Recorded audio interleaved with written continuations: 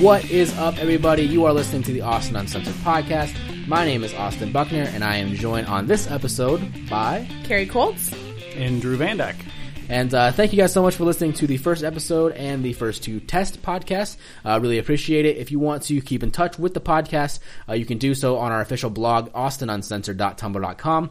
Also on Facebook at facebook.com/austinuncensored. And on Twitter at Austin Podcast. Once again, at Austin Podcast. You guys already know Kari Kolts, my fiance, and Drew Van Dyke, first-time podcaster, my bestest of best friends. Well, I actually was thinking about this on my way to St. Joe, about what we talk about, and I wanted to bring up the fact that I have absolutely no idea how we first became friends, because I think the first thing you ever said to me was, do you want to be a part of my flag football team? And I despise football more than most things, so I have no idea how this friendship, A, how you ever got me to join a flag football team, and B, how that friendship blossomed into this glorious bromance that it is now. Seriously though, how did you get Austin to do a sport? Because he is famously lazy. He does not like to do anything. Well, it's a funny story, see, because I was new and trying to meet people. We were all new, I guess, because we were all freshmen. So that was a stupid way to begin off the podcast. Well, that's what we talked about on the last podcast with Bailey, is like, I'm in Chillicothe where everybody already knows everybody, so it's a little harder to meet people. The nice thing about college, even though I really didn't enjoy most of my college years, just because of the stigma of drinking and all that stuff. But the nice thing about college is when you come in as a freshman, you have 7,500 other people trying to make friends. So it's very easy to meet a whole bunch of people. But go on, Drew, sorry. you lived in HP? Hudson Fair? Yeah. Okay, I didn't know that. Yeah, we were both on Hudson side. Okay, I did not know that. First people to ever inhabit that locale. Yeah. So good times. No, I decided I wanted to do an intramural flag football team because why the hell not? And so I went around door to door. I think I remember this is how this went. And I begged and pleaded for people to join the team, or I stuck sign-up sheets on their doors basically saying, join my goddamn flag football team. So you're pretty much priming yourself to be an RA. Yeah. We'll get to that. You got the posters down. So bad at those. Mine were so horrible looking. And so I put all these around and started having people kind of trickle in, the door one by one. I said, hey, come to my dorm there, and this little scrawny brown dude comes walking up to my door here, cleanly shaven. Scrawny, I haven't heard that in a long time. Clean shaven, I haven't heard that in a couple of years either. Hey, it's they're all compliments. You were a dapper, young looking, thank you, kind of Mexican looking dude. But, yeah. He comes up to me and he says, "'Cause you're a son of a bitch," he says. I was a running back at my high school. I most definitely want to play on your flag football team. And I said, oh, that's awesome. I need a running back. And you look like you have like the perfect stature for it and everything. You're somebody who'll be hard to get down. That sounds fantastic. And so we got a quarterback. We got some linemen. Our RA this year was a pretty big gentleman. So he was one of our linemen. We had some pretty speedy receivers. Get to our first practice and... I don't know, what was it, the first practice, or was it later on down the line that you told me you'd never taken a snap of football in your life? I think it might have been like the second practice. Because everybody knew on the first practice I had never played football. Here's my problem with the flag football, is that I didn't know that the intramural flag football program at Northwest would feature really, really good high school football players that just didn't make it onto a college team. I thought it was going to be a bunch of people like me that had never played football before. So you lie. Right. Yeah, I was going to say, is your problem not the college, like the pseudo college players, but your lying ability? No. My lying ability had nothing to do with it. Here's my problem with the flag football thing, is that I thought no one else had ever played football. Because Drew had never played football. I hadn't. So my thinking was, okay, Drew's never played football, I've never played football, I'm going to fool everyone into thinking that I played football in high school, or that I had at least known what football was. Well, and you were a cross country runner though, so you were in okay shape there coming in, and plus you could kind of slightly move a little bit. You had me fooled about the first 2.5 seconds of practice, then I wanted to slap the living shit out of your face. Yeah. So I was quickly moved to offensive lineman, which in flag football you just kind of stand there with your hands in front of your nuts because you can't use your hands to block. So that was the easiest part of the team, really. No offense to like legitimate offensive linemen at Northwest or any other school, because they have a very difficult job, I'm sure. But, did we win a single game that year? I'm trying to remember now. Did we score a single touchdown that year? I think we scored at least once. I mean, and you have to score touchdowns to win. You play to win the game. I don't think we won a game.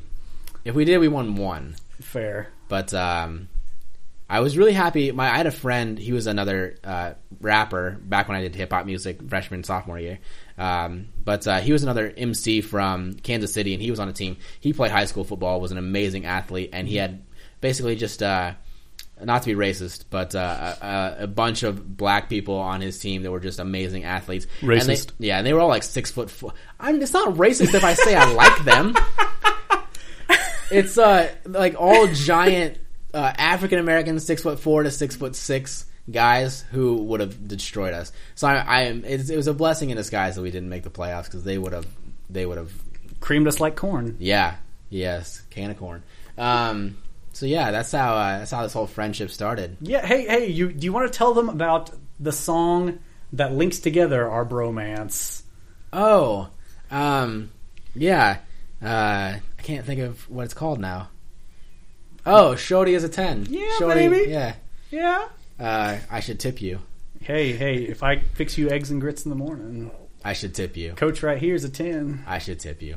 Yes. I think I designed the T-shirts for our team too. Yeah, for the Hudson 3s. I don't have that. I still have that shirt somewhere. Yeah. In fact, I wore it the other day, and I was like, Laotian. Feels good. It does. It does feel good. Those are the only two shirts. That's impressive. The only two shirts I ever three shirts I ever mass produced that I designed, because I'm a horrible artist. Were there was a Connex T-shirt a couple years ago. It was really cool.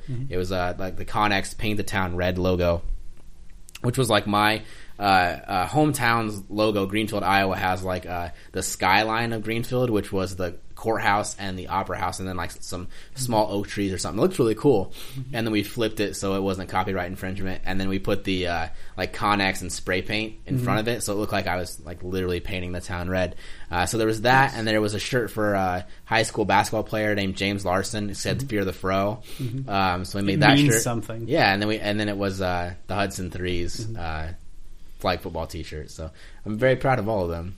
I still have it. I still have that shirt. I have horrible design skills, so I have the Connex shirt in my dresser right now. Nice. I think it's in We there. should bring it out and show everybody. Never mind. We gotta turn you up. Medium. Yeah. You do this thing where you're talking straight to me instead of the microphone. I'm no one can hear also you. like back here cringing because Clayton Kershaw sucks a dick. Because he's screwing us over, and Mattingly needs to take him out, and he just basically freeze that Greinke. handed the Cardinals another run. Yeah. So they're the Kansas City Royals. Oh, they're 5-0 right now. It's really... I'm like getting tense over here. You know what the best part about you talking about this game is? It's that this podcast won't come out until Monday. I know. I'm sorry. Spoiler alert. I'm a little late to the game, but... We're going into extras.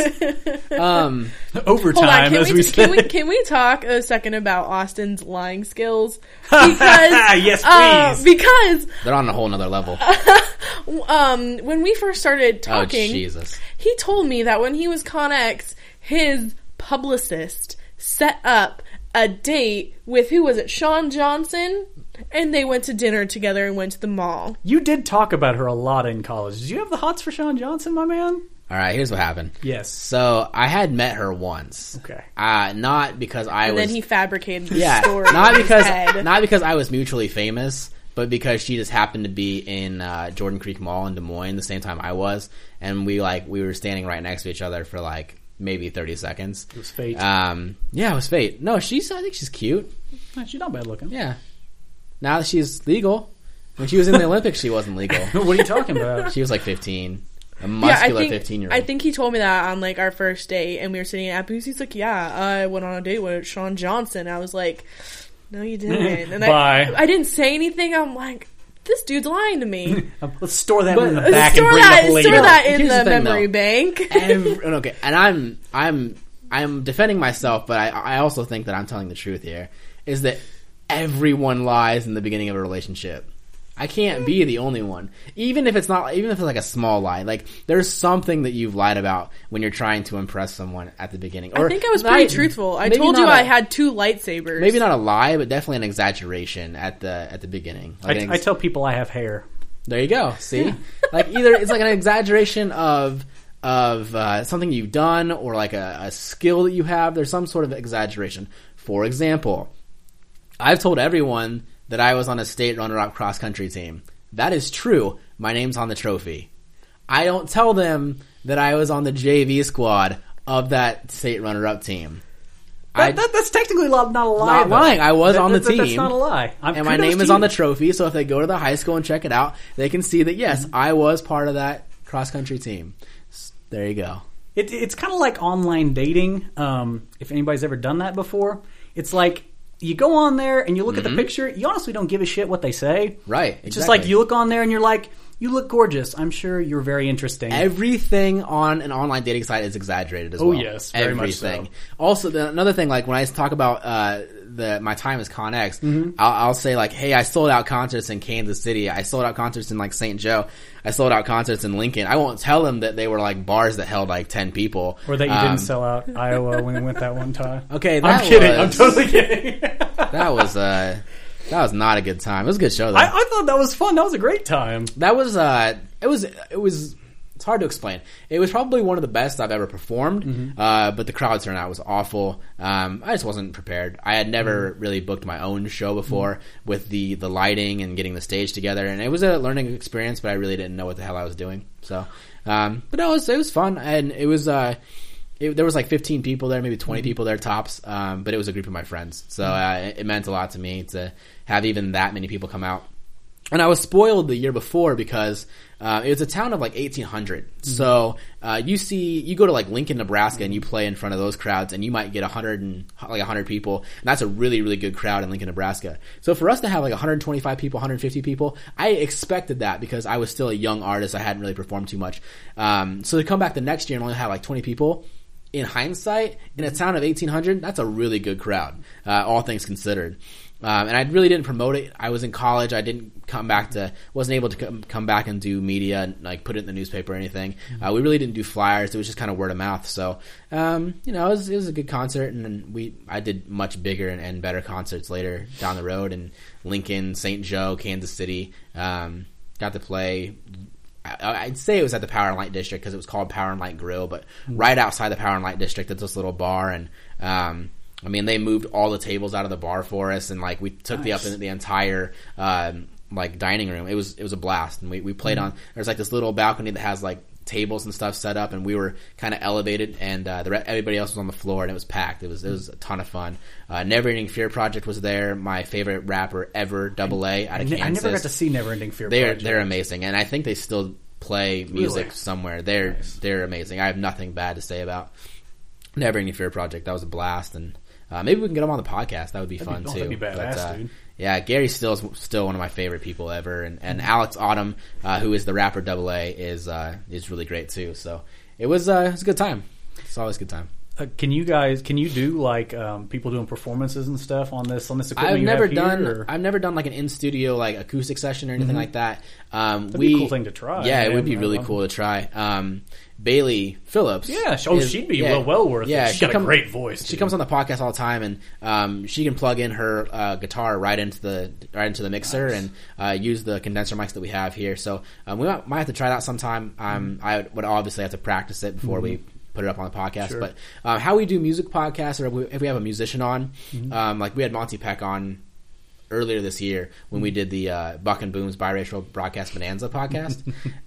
We had Monty Peck on. He was from the Honiaks, which is a band out of Austin, Texas, and now he does his own solo project in Lincoln, Nebraska. And it was a 2-hour podcast, so we would talk for 40 minutes and then stop the podcast and then just import an MP3 file, which is a song of his. And then we would come back and we would talk about that song that we just played, talk another 40 minutes, play a song, fantastic. And then talk another 40 minutes.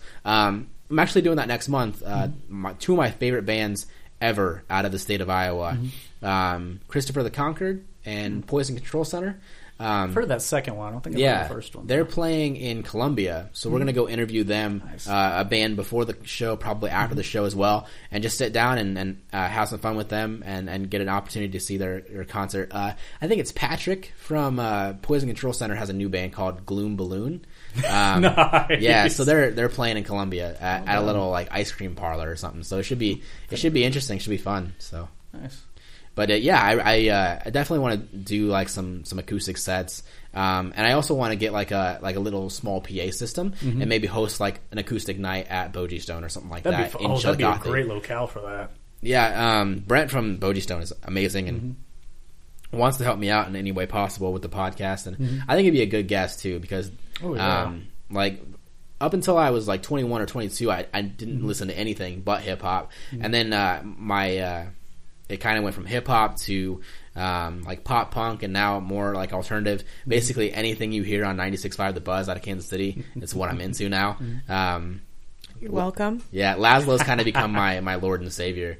But anything that's on there, so when you want to talk about alternative music in Chillicothe, pretty much the only person to go to is Brent. I mean, this is a restaurant in Chillicothe, which is more country and conservative, and he's got pictures of like Pat Benatar and records from The Cure, and talking about like buying tickets to go see the Pixies, and so every time I go in there, I learn something new about music from Brent. So he'd be a cool person to have on the podcast, and plus their twisted chicken sandwich is amazing. Yeah, it's the best. It's the best. That's the first thing I ever had from there too. Oh, it's so good, dude. Yeah. Definitely worth getting your hands on messy with barbecue sauce for. We used to actually have poetry readings in there too. It was fantastic. Place for that, and just kind of had meetings for like writing groups and stuff. It was a really good time. I'm really excited to talk to him, and then a guy who I understand was kind of your friend in Chillicothe when you were there, Jason from the Salt Center. Jason Benson, how's he doing? He's doing well. I need to go down and talk to him because basically what this is the same thing that I try to do with my journalism, my stories, which is just tell stories. But they're as good as I think I am, as good as I want to be. There's still thank you. There's still something lost in translation when you do the interview with them and then try to transcribe it to print. So I think having Jason come in and talk for 2 hours about not only his story as a former addict who turned his life around and created a great resource for people. It's a really good story. It really is. So to have him come in and tell that story with absolutely no chains on it whatsoever, and just have him do that and nothing gets lost in translation. It's his words in his own voice. I think a podcast setting like that really is the best place for Jason to tell his story. I agree. Did you know that he was like, I think either MSNBC or CNN or something like that had him like the hero of the week sort of thing. It was awesome. We'll have to post that video on our Austin Uncensored podcast page because it's a really good story, and MSNBC did do a story on Jason, and it's on the Salt Center website, so we'll just have to find it and get it. But yeah, he's amazing, and to go from what he went to, I mean, he was dead on the street there. He went to, I think, prison a couple times, once or twice, and the guy was down and out, down on his luck, and turned it all around and turned it into something positive for other people. I mean, it's something that he's, I think, still working day to day on. Sort of thing. Well, and here's the thing. I felt really bad, but when I first got to Chillicothe, I didn't know anybody. And so Jason came in to introduce himself, and he said, I'm from the Salt Center. And I didn't know what that was. I thought it was just a business, and I don't really do many business stories. If they say we want to do a story about a business, then I'm just like, all right, whatever. For example, a guy from St. Joe came in, and it was like a cost-sharing thing for Medicare, or not Medicare, but health insurance. And he basically said, like, Obamacare is the number one thing that will cripple the most Americans. It's the most detrimental to our country's history. Sure. Personally, I would have went with slavery, but he said it's Obamacare, so I have to believe him. I was going to say John Mayer, but that's just me. I really like John Mayer's first album. Goodbye. First album. First, maybe into the second. Yeah. And then he starts getting real douchey. The same thing with Maroon 5. Maroon 5 Songs About Jane. One of the amazing best albums I've ever listened to. Anything after that, I'm not quite sure what happened. Just take you by the tongue, and I'll show you exactly all them moves like Jack. Yeah, you will. But no, back to Jason. we got talking about the Salt Center. I didn't know what it was. But he's like, hey, come down, visit our property, or I don't know what he said. He didn't say business. He didn't say property.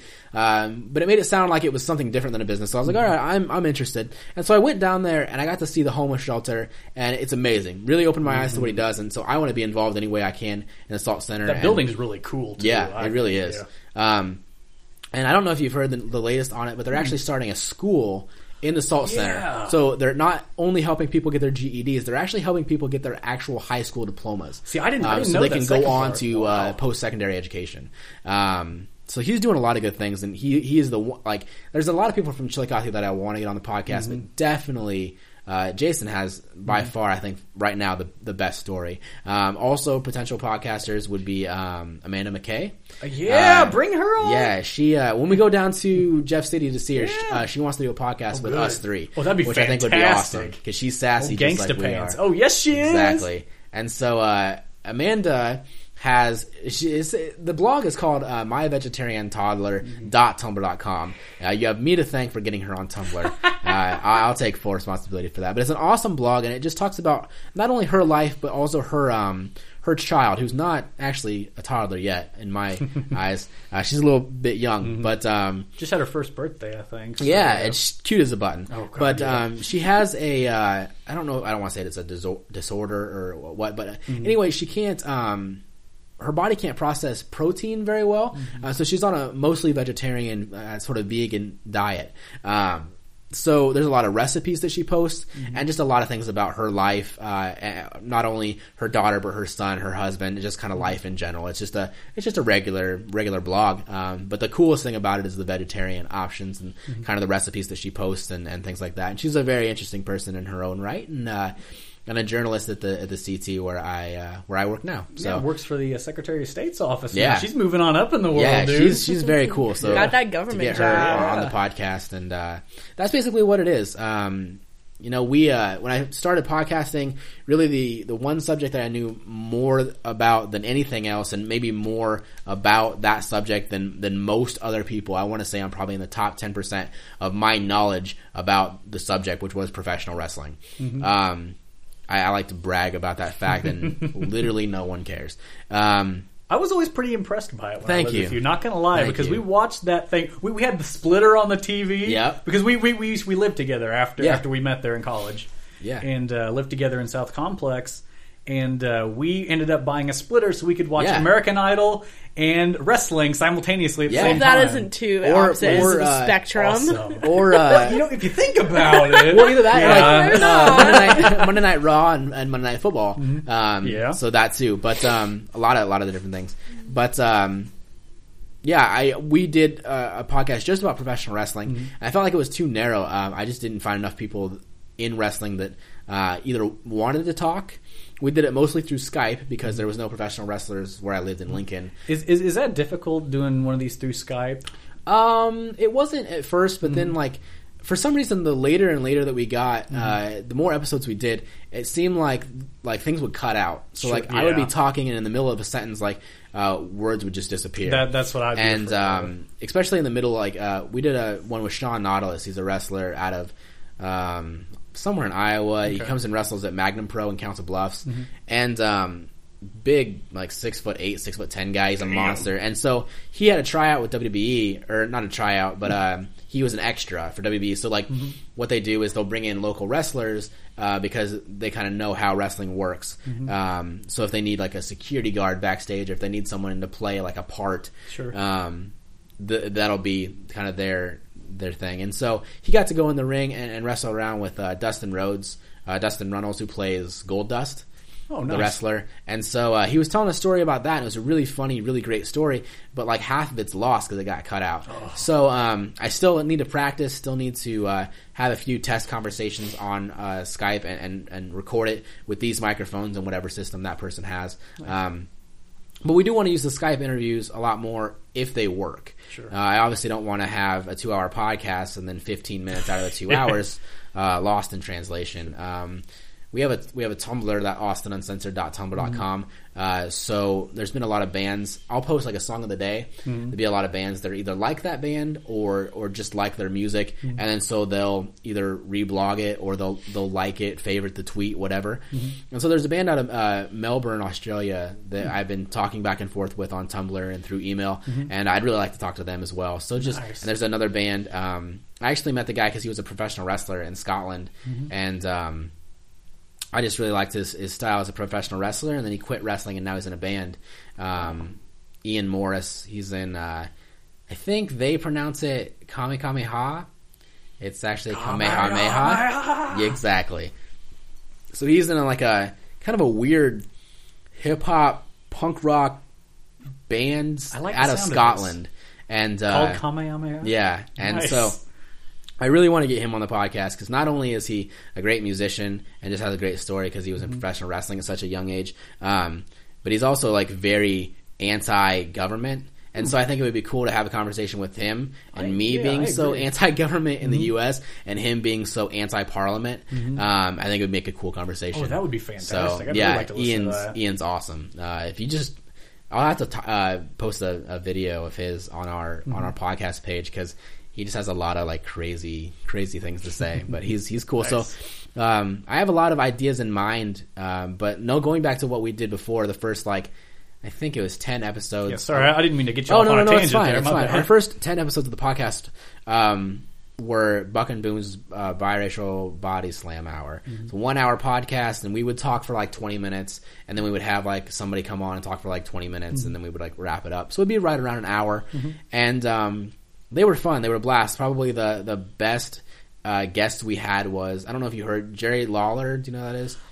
Was he the one who has the school around here? Am I thinking of something? No, that's Harley Race. That's Harley Race. Okay. But close. Good try. It is actually.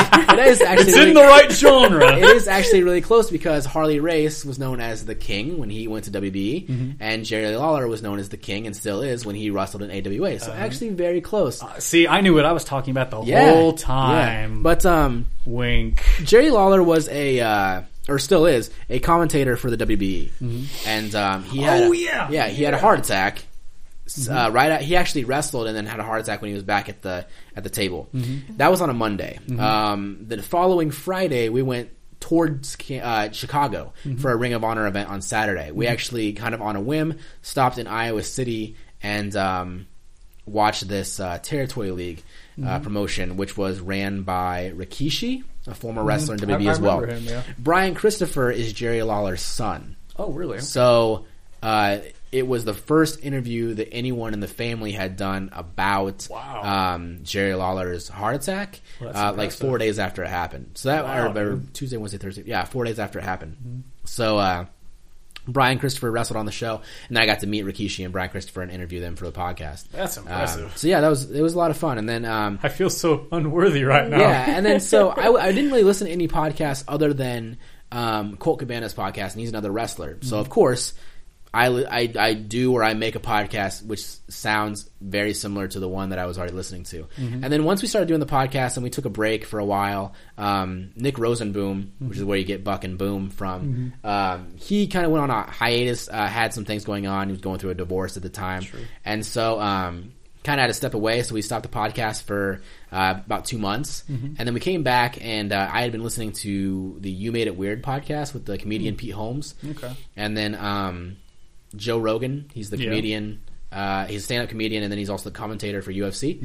He has his podcast, The Joe Rogan Experience. So I was listening to those two podcasts, and they have just a multitude of a wide variety of guests.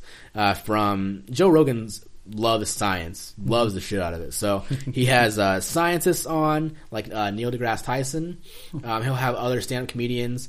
He'll have like social activists, humanitarians. He'll have a wide variety of guests on. So I decided when we came back, we would just do a wide variety. We could talk to wrestlers if they were available. We could talk to musicians if they were available, or anyone with a story. So the first me, yeah, exactly. So or basically calling your girlfriend to come up for 2 hours and then drive back down to Missouri, finish her Flash project and then not sleep for like 2 days. Yeah. You're welcome. You're welcome. So, welcome to Almost Married Life. There was 9 episodes of the BAB4 podcast, which was the most fun I've ever had doing the podcast so far. And it was like the first episode was just me and him talking like we had, and people really liked it. They just liked hearing us talk about whatever was going on, whether it was like relationships or his divorce or whatever I was going through. And then the second podcast was Sarah Artin and Marcus Benzel, and that one turned out like shit because I didn't know what I was doing. We had 2 microphones trying to record 4 people. It turned out like shit. But then the next week we did it, and it came out just fine. The next week we had Christopher Gorman on, who was riding his bike for in Texas for multiple sclerosis. Okay. And then we had Kobe Linder on, who was the former drummer of Say Anything. Okay, yeah. And he's a fitness guru now. He's a P90X or a Beachbody coach, so like P90X and Les Mills Combat and that kind of thing. Fourth episode was my friend Elisa, who is a recovering alcoholic. So she talked. I think that was one I remember trying to listen to, but then my computer does a funny thing to where it'll play half of it and then it'll say, "Hey, go fuck yourself." Yeah, and then shut down halfway through. I'm still in the process of getting the podcast on iTunes, and hopefully by the time this episode comes out, it'll be on iTunes. But it is on Beyond Pod, so you can download the Beyond Pod app and listen to it through there. See, that was one of the things where I was getting ready to download it, and then I was like, it's 2 a.m. Yeah, and I don't love Austin that much. Yeah, I do, but if you I can't let people know that. If you subscribe to our podcast on Beyond Pod, then every time there's an episode, it'll automatically update and it'll send it right to your phone. Or right to your app, and then you can open it up on your phone. So really easy. But there was that one, and then the fifth one was my brother telling his story about growing up bisexual in a very conservative kind of area of the state or of the country in the Midwest.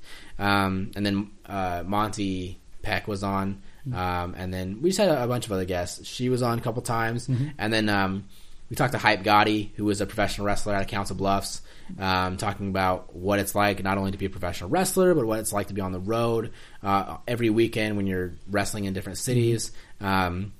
He had quite a few really crazy sexual encounters, so we talked about that. Yes. The episode, or that episode in particular, but the entire podcast got insanely personal. And it was mostly about our penises, and I have no idea why. I need to find that one. Yeah. But my sex life in particular, even though it was Boom talking about his genitalia, but for some reason it was my sex life that got brought into it. It seemed like more than anybody else's. I really need to find that one. Yeah. It wasn't a lot about ours. It was mostly your past sex life. Right, and I don't know why that needed to be brought up in the conversation. I don't really... I think I would have felt wholly uncomfortable if he was discussing our sex life. Well, and I don't know why that is, but it seems like I'm more comfortable talking about things that happened in the past that are no longer happening than giving out intimate details about the relationship that I'm in now. And maybe it's because I just don't want to screw up that relationship that I'm in now because something got out about it. Not that there's anything to hide. It's just I embarrass myself enough on this podcast, and I have my 2 best friends here to embarrass me about lying about Sean Johnson and flag football. So you should have lied about Sean Johnson playing flag football with you. That would have been awesome. I'd have believed that. That would have been awesome. Dude, she has the body for it. Right? She can take our asses out. I have no doubt. I would love to host a celebrity flag football game where Sean Johnson plays quarterback. Gwen Stefani. Yeah, right? She ain't no holla back girl. Oh, that's unfortunate. I'm actually not a big fan of hers either. I'm not a fan of good music. Okay, are you not a fan of hers, or like you're not a fan of No Doubt? I'm not a fan of No. I don't. Well, that's choose your words carefully. Yeah.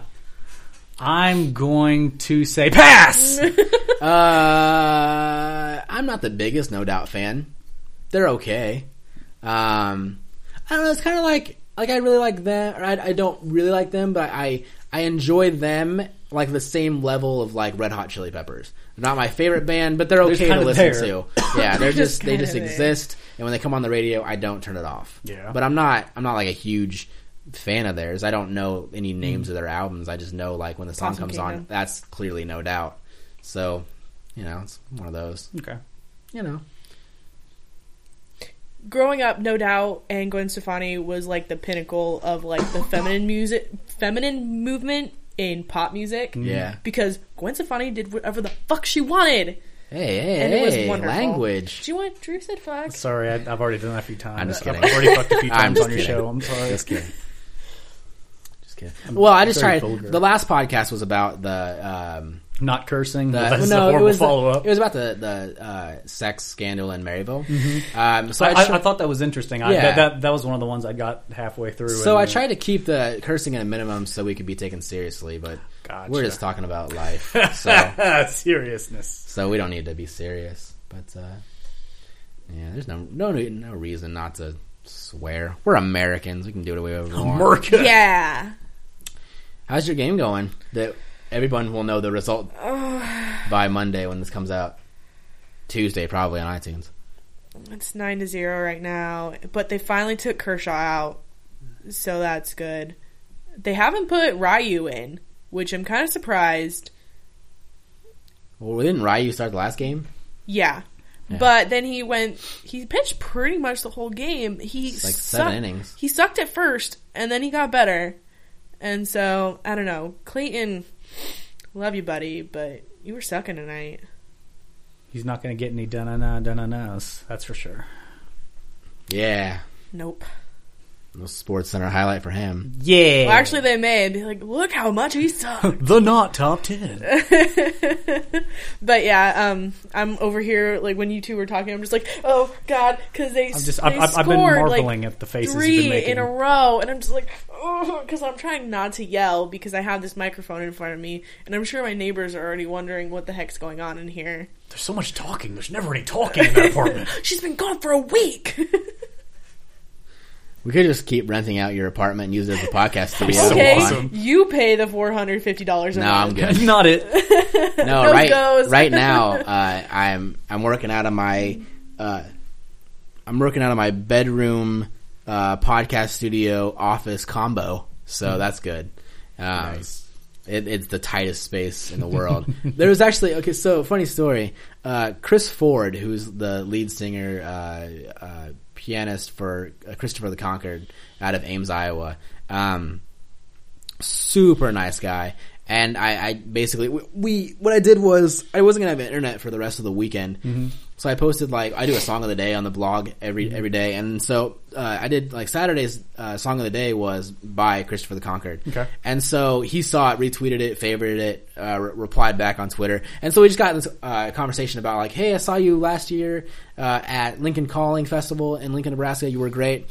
Saw you play with the brass band, at 8035 on the main stage. You guys were great. And so, I just talked to him and I was like, hey, I see that you have some shows coming up. One in Columbia, one in Kirksville on the 11th and the 12th. I'd love to podcast with you. And, I was like, what would work best for you? Maybe an in-studio podcast or, via Skype. And he's like, oh, well, we can come to Chillicothe and do it in your studio. And I was like, well, how cool is that? Yeah. How cool is that? Right? I have their vinyl. Actually, nice. In there, Nice. and in my pseudo TV stand, and they're offering to come to his apartment. So I was like, well, I should probably be honest with you. I work out of a bedroom. Anyway, I just have a card table that has my equipment on it, but it's portable.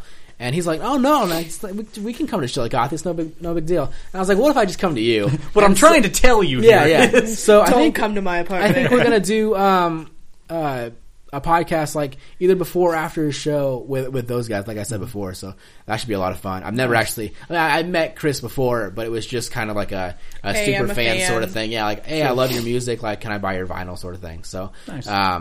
Yeah, but really excited to do that. And I hope I get an opportunity to do more of that stuff. Weekends where I'm not doing anything, go back to Iowa and go to a wrestling show, interview a wrestler afterwards. I know Central Empire Wrestling out of Oskaloosa, Iowa. They're having their last show ever, so it would be fun to go up and just kind of talk to the wrestlers after the show about their favorite memories about CEW, because they were around for many, many years. Mm-hmm. And we're kind of the only promotion in the area next to 3XW out of Des Moines. So I think it'd be fun to talk about that promotion, because I know it meant a lot to the guys that were from Oskaloosa. There was a group of them. So Oskaloosa.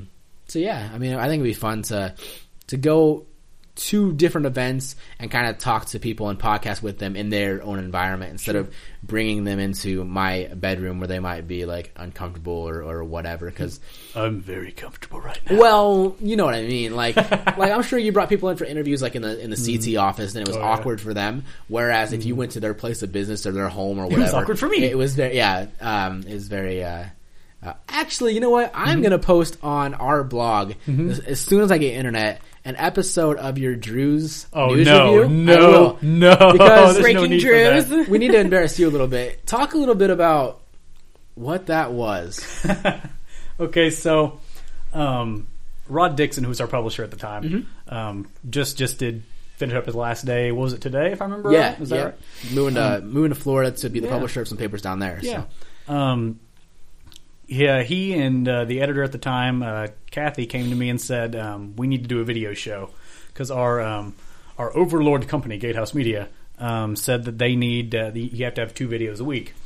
And so they said that one of their requirements on that, or one of the ideas they had on not a requirement, the ideas they had was do a review of the news, kind of like a weekend review sort of thing. Sure. And I don't know if you've talked to Dustin Watson in Brookfield or heard from him or anything like that. He's the guy kind of overhead on the news. Is he blonde? Yeah, kind of. He wears glasses. Yeah, I think he's the one that's a giant wrestling fan as well. Yes, he is. Okay, very much so. Yeah, I've very talked much to Dustin quite a few times, just on Twitter and stuff. Austin knows kindred spirits. But he actually did something like that too, kind of a weekend review, and so decided, hey, I'm going to do Drew's News Reviews. Huzzah! The first episode, I call it episode 0 because it turned out like shit. And that's how a goat says shit. I was going to say, we're Mr. It's like one of those like speaking goes there. What does the sheep say? Shit. This is what the goat says. Fuck you. Jeez, okay, I gotta stop you for a second. Yeah. Have you seen the episode of Family Guy where he has one of those and it's wrong? Isn't there a toy out there that's like the Morgan Freeman Speak and Go or whatever? That would be awesome. That'd be so, like Morgan Freeman impersonating all the animals. That'd be great. That'd be wonderful. fantastic. I want one. I'm sorry. Go ahead. You're fine. That's fantastic. I'm glad you brought that looking up. for that on eBay. Oh my god! Please post a link on that if you find it, folks.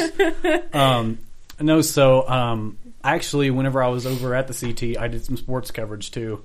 I worked with Paul over there some, and there was a weekend where Butch wasn't going to be able to go to a Chiefs game, so he said, "Will you go to a Chiefs game?"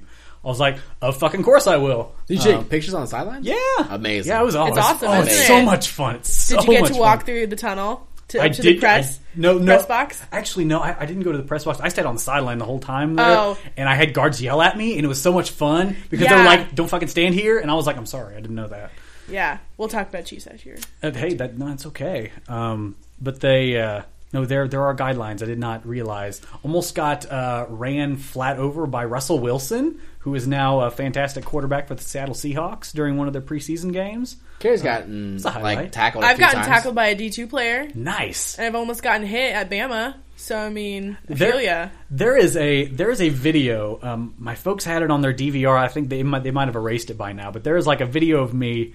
Like a player comes like barreling at me, and I like reach out to try to grab him and stop him. Like a boss, of course, he would have ripped the arms out of my sockets as he came by. They go by so fast. They do. Yeah, I mean, it's surprising. You're like, oh, they're just a human being. No, they're moving at a faster velocity than I am. Yes, kneeling on the ground with my camera and monopod, and it's just they are 300-pound blocks of meat.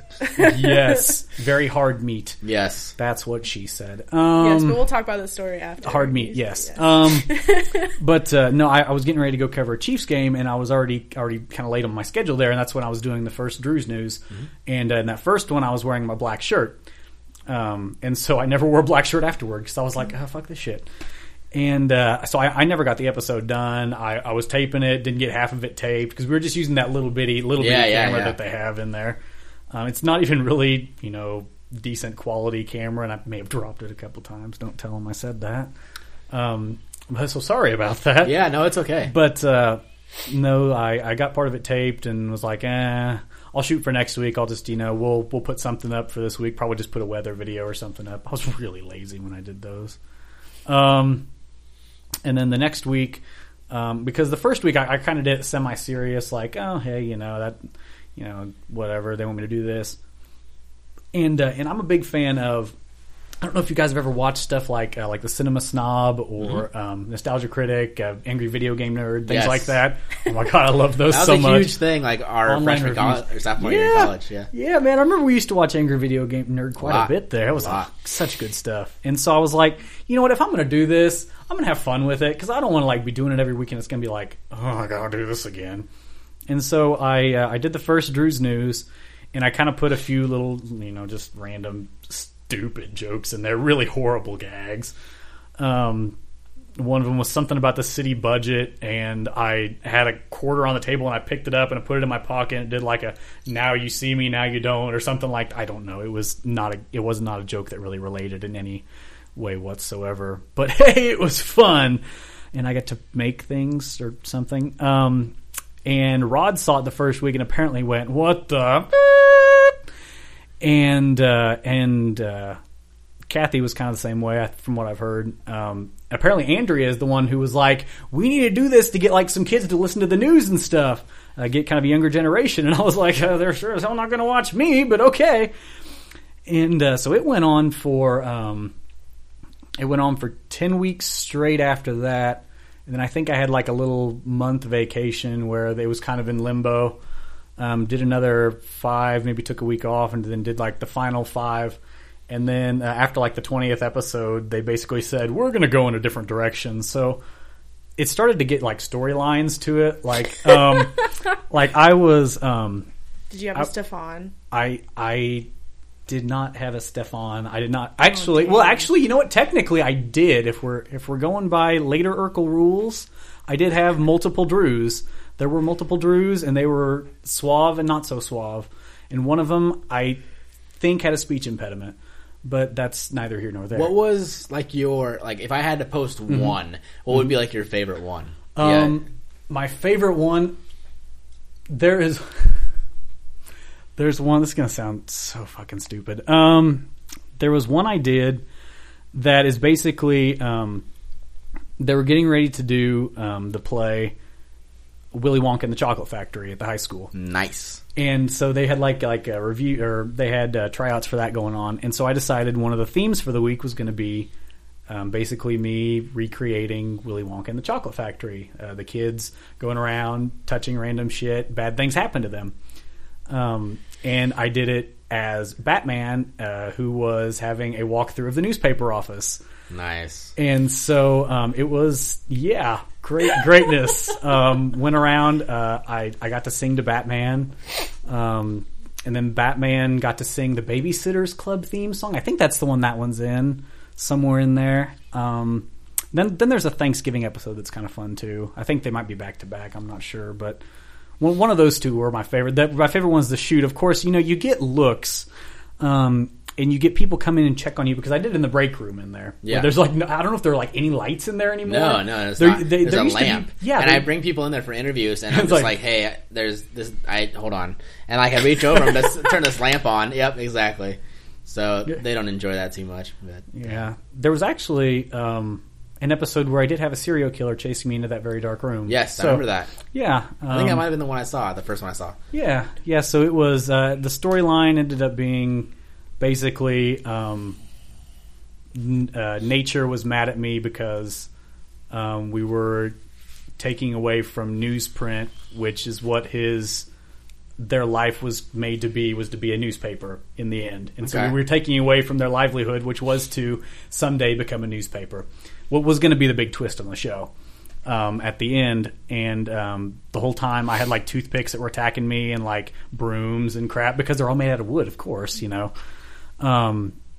and so the ending episode was the kind of the cliffhanger episode was Batman had decided he was going to investigate the trees and see what was going on and why this was going on, because one of the people in my my repertoire of people there had got the living shit beat out of him by a tree, and had like fallen in there, and they were like did this big old investigation into it, and he found out that it was nature that was trying to destroy us. Wonderful. Yeah, I am stupid. You do this? Like, they just like, hey, free reign, do this. They did, and then I think they found out that it started getting really out of hand, and they were like, that it wasn't about the news anymore. Yeah, it was like your own little television show. Basically, but there were news stories in there. They all had something to do with the news stories. Very vaguely sometimes. They were just kind of buried. Exactly, precisely. Yeah, it got to be where it would take 7 hours that Friday to shoot, edit, and get it uploaded, because it takes a hell of a long time to get stuff uploaded. That's what I was going to ask you, because like I know what I know what my load is. I know how many stories I can take on in a week. I know how many videos I can produce in a week. And so I'm sitting there watching these, and I'm like, how did he ever have time to do any of this? But you also had another let's see, half an hour a day or an hour and a half. We had extra time, and I was putting in a lot of overtime that my boss didn't much care for. Yeah, it was. But the nice thing was, like, I watched those long before I ever even applied for the CT, and then so it was nice to kind of apply for the CT, and then in the back of my mind have this, okay, this is a place where I can clearly have quite a bit of fun. And the job is a blast. Don't get me wrong. There are great people there. It's probably not as free reign. I probably ruined that for you. I apologize. It's all right. With my attacking trees and Batman serenades. Yeah, no. Dark Knight for the Soul. I also... no, it's nice. I just kind of... I've tried to fit in to Chillicothe as much as I can without losing the things that make Austin, which is really loud. Talk about wrestling and incredibly all close. The time. Yes. And love it. And then listen to hipster music all day. So Chillicothe needs an Austin Buckner, I think. Thank you. They need somebody like that. I don't think they know that yet. I don't think they do. Tell Chillicothe they also need a Kari Kolts. Chillicothe, you heard it here first. You need a Kari Kolts. No, they didn't hear it here first, because I've been telling them for 6 months and they won't listen. Chillicothe. But my problem, I don't want to throw it under the bus, but my problem when I first moved to Chillicothe is that I was going to find like 10,000 Ashleys, and that scared the shit out of me. 10,000 Ashley. That scared the shit out of me.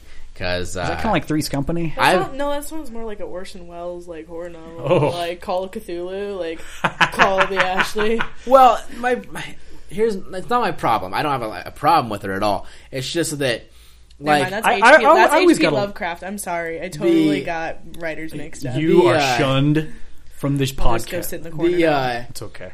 The silly thing that I thought was interesting about her when I first met her was the fact that, like, think of every extreme that a conservative believes in. Like, Obama's going to steal our guns. He is the Black Devil. And History Channel proved that on their television series. Yeah. Just on that out there. So, good reference. Drew, you are killing it tonight. I never watched the Bible. Was it good? I actually didn't ever watch it. I'm just like I was telling you before. My mom has it on DVD. Oh my god, yes, please bring that sometime. I don't know why she bought it, but I think Byron bought it for her. But I wanted to see it. It looks silly thing about her was, like, every really super cartoony thing that you would imagine, like, a conservative to be. Like, if you made a cartoon character that was a conservative, like, that's exactly what that was. Like, in a mildly good-looking female form. She was not bad looking. You know what? I'm sorry. No, is she just, like, the female version of, like, Stan Smith from American Dad? Yeah, well, kind of. Because he's very like, America, don't take my guns. I'm an FBI agent. It's pew, just, pew, pew. It's very like, he hates his hippie daughter, and it's like.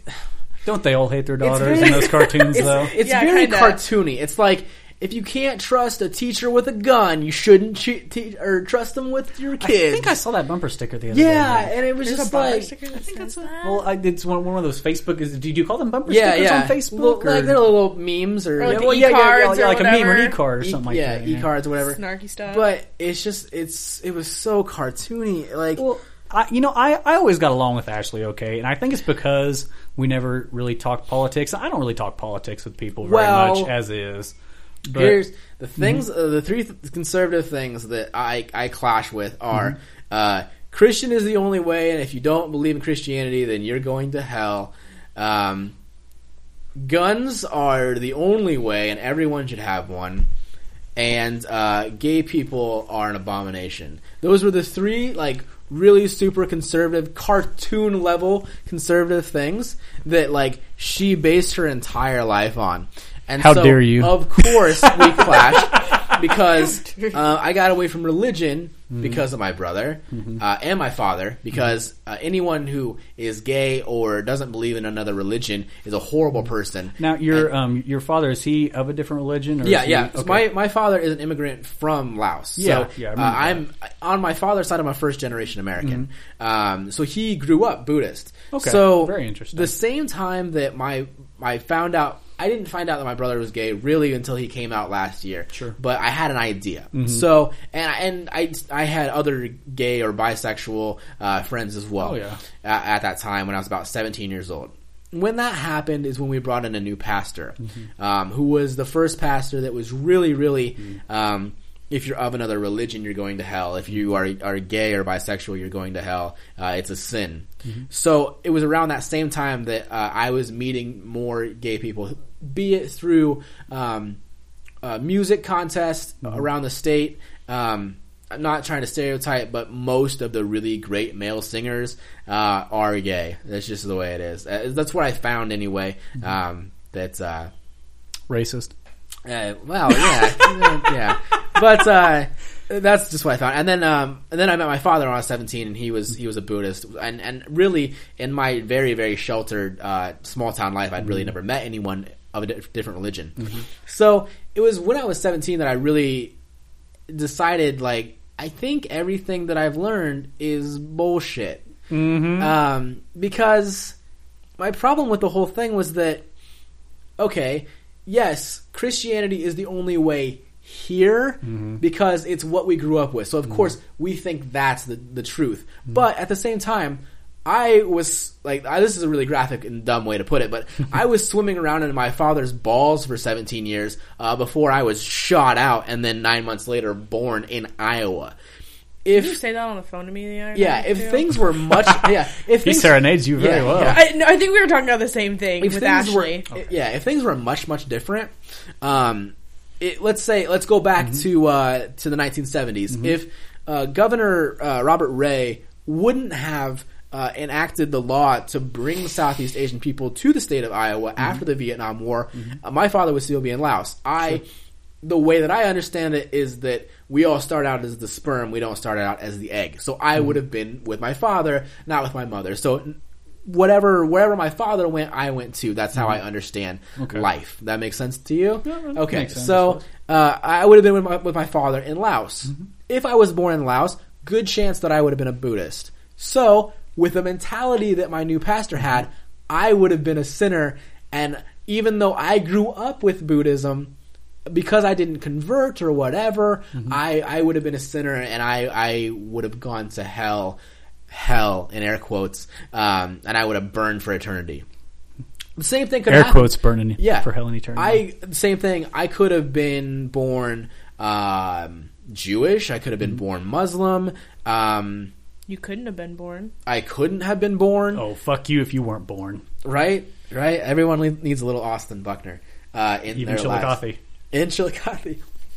But that was the thing. It was like, okay, now we're not just talking about people who choose sinful ways. I can get behind that. I can get behind, murderers go to hell. That makes sense. If you're an asshole. Yeah, rapists go to hell. That makes perfect sense. I'm all on board. Give me a dose of Noah. And I was all on board with that. It made perfect sense to me. But then when you started pulling in, okay, I know gay people... It doesn't make sense for them to choose to be gay because why would you choose for most of the people in this state to hate you? Made no sense to me. My brother on this very podcast explained the exact same thing to me. Why would I choose to be gay? My grandparents hate gay people. Why would I want to be hated by my own family? It made no sense to me whatsoever. So it was really my brother and my biological father that kind of got me away from religion. So. This would be an interesting conversation to have with Atina Roberts.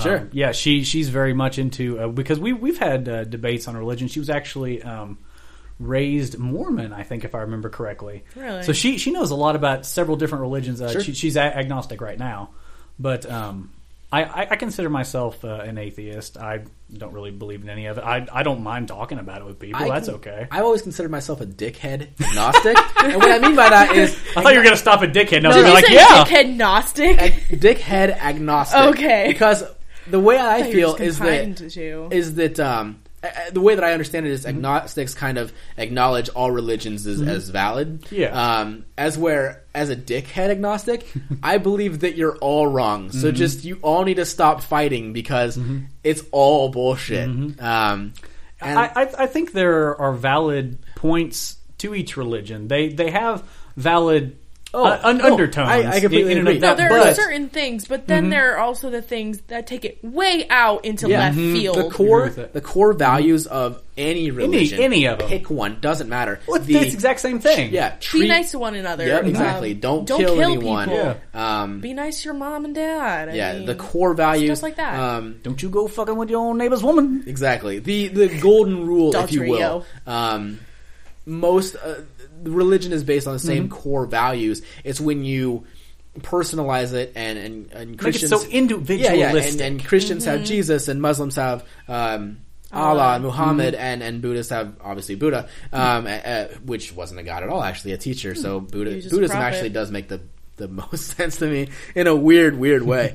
I've wanted to look a little more into Buddhism just to see, because I say I'm an atheist, but I'm interested in what just different religions have to teach, because there are ones out there that I'll admit wholeheartedly I don't know much about. I can tell you all about Catholic school. Hey, I grew up Catholic. High five. God. Boom. You can always tell who went to Catholic school because they're like atheists now. Yeah. Yeah. Touche. Yep. Me on the nose. You know what? K through 8, man. K through 8. Did you guys have the bell? The bell that signaled you to like stand up and sit down and shit like that? Yeah, the altar boys rang it in morning mass. I was telling Atina the other day, I seriously thought that was Jesus magic making that noise. I did not think it was the altar boy. When I was a little kid, I swear to God, I thought like they hold the host up, and I was like, did you also think you were eating zombie flesh or something like that? No, and but drinking blood. Your parents were zombies and vampires. The older you get, the weirder it seems.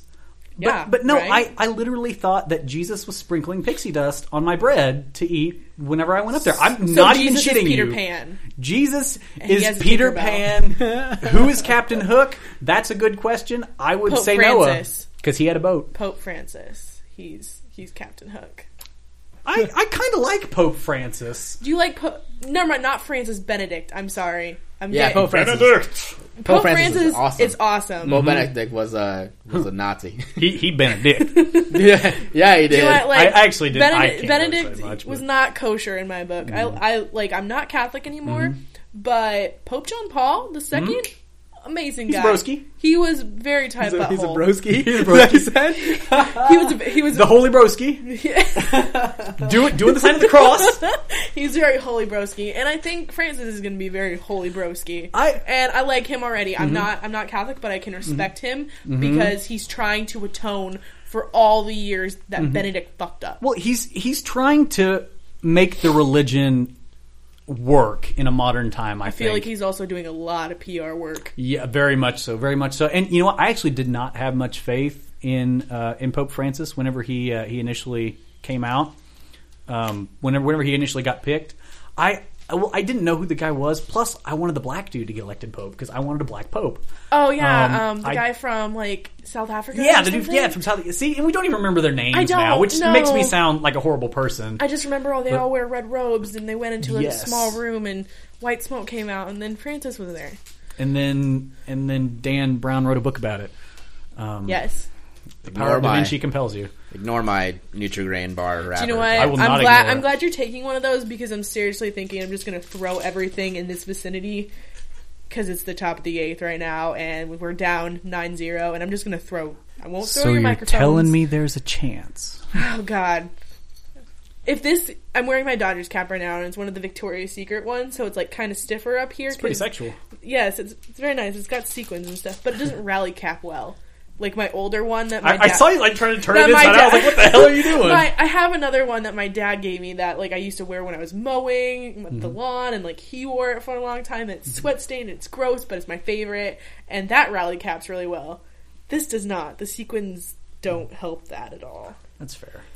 Is there any fruit better than blueberries? Let's be honest. Pomegranates. I'm not a big blueberry Pomegranates. fan. Watermelon. Love watermelon. Watermelon. High five again. Boom. God. We're like double teaming on the high fives over here, mofo. Didn't realize I had a black roommate. That's racist. I like the way you said racist just then. It worked. My friend John West is a professional wrestler out of Iowa for 3X Wrestling. Does he like watermelon? Yeah. Okay. Big black guy. Okay, that feels racist now. No, it's okay.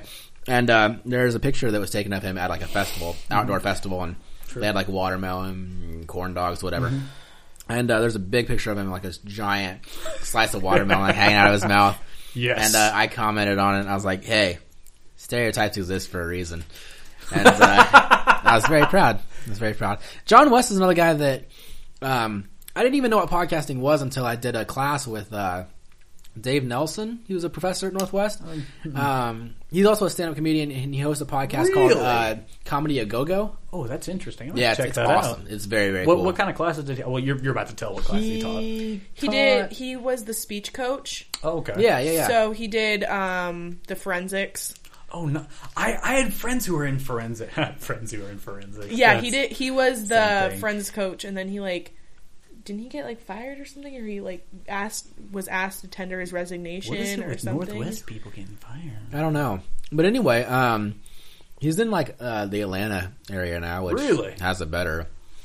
I find that interesting. Comedy. I knew nothing. I've looked back recently on my time in college, and I wasn't there for very long. Which 3 years? Yeah, 3 years, and did you speed through like summer classes and stuff? I had dual credit before I came in. Oh, gotcha. A lot. So, yeah. Where did you get your dual credit from? Was it just through your high school, or was it through GRTS? Or? My high school did it through NCMC, which is up in Trenton, and then UMKC over in Kansas City. Dope. I brought in like 6 of my English credits, but I still had 4 years. I brought none. I brought literally none. No credits. No, I mean, it was... I've looked back and there are things that I keep, I read about university, not the sex scandal, not the the scandal recently with the teacher who said the things on Twitter. Heisenrauch. He is the one that talks. He is the danger. And literally. But I'd never taken any classes with him. I've heard those were joys. They were god awful. I avoided him at all costs. Oh well, now I feel like a dick. For bringing that up in the first place. That's okay. There are things there that I missed out on that because I was studying or being a lazy fuck in my room. You look back on and you think, I should have gotten out. I should have done more of that stuff. And I didn't know like there were people like a stand-up comedian who did who taught classes and things there. They do activities. They always did a whole bunch of activities over in the station and the regular the union. The union is the one I'm thinking of. Did activities there and stuff like that. And I think it would have been more fun to do some of those. And I feel like they're just things that I wouldn't have known about regardless. But things like that always interest me when I hear that kind of stuff because. Hey, they were right there the whole time. Right. No, but going back to what I was saying, he was a teacher, and I had a social media class with him. Yeah. And I didn't even know what a podcast was, and he's the one that taught us what podcasting was, and we had to make our own podcast, an episode of a podcast. And so I did one about pro wrestling. That was the precursor to the Body Slam Hour. Sure. And John West and I were good friends to start out with. So the first ever Skype interview I did was with John. Nice. So, but I haven't really got a good interview with him. I think it went like 10 minutes or something, and I'd like to get like a 2-hour podcast about him because he came from Chicago, now he lives in Des Moines, now he's a pro wrestler. He was on like regional television for Des Moines and Kansas City. So he's a cool guy and he's about my age, and he's one of the best athletes in pro wrestling in the Midwest right now. So in my opinion, anyway. But no, going back to what you're saying about college, there's a lot of things that I regret about college. I wish I wouldn't have focused so much of my time on one person. I think we all know who that is. Yeah.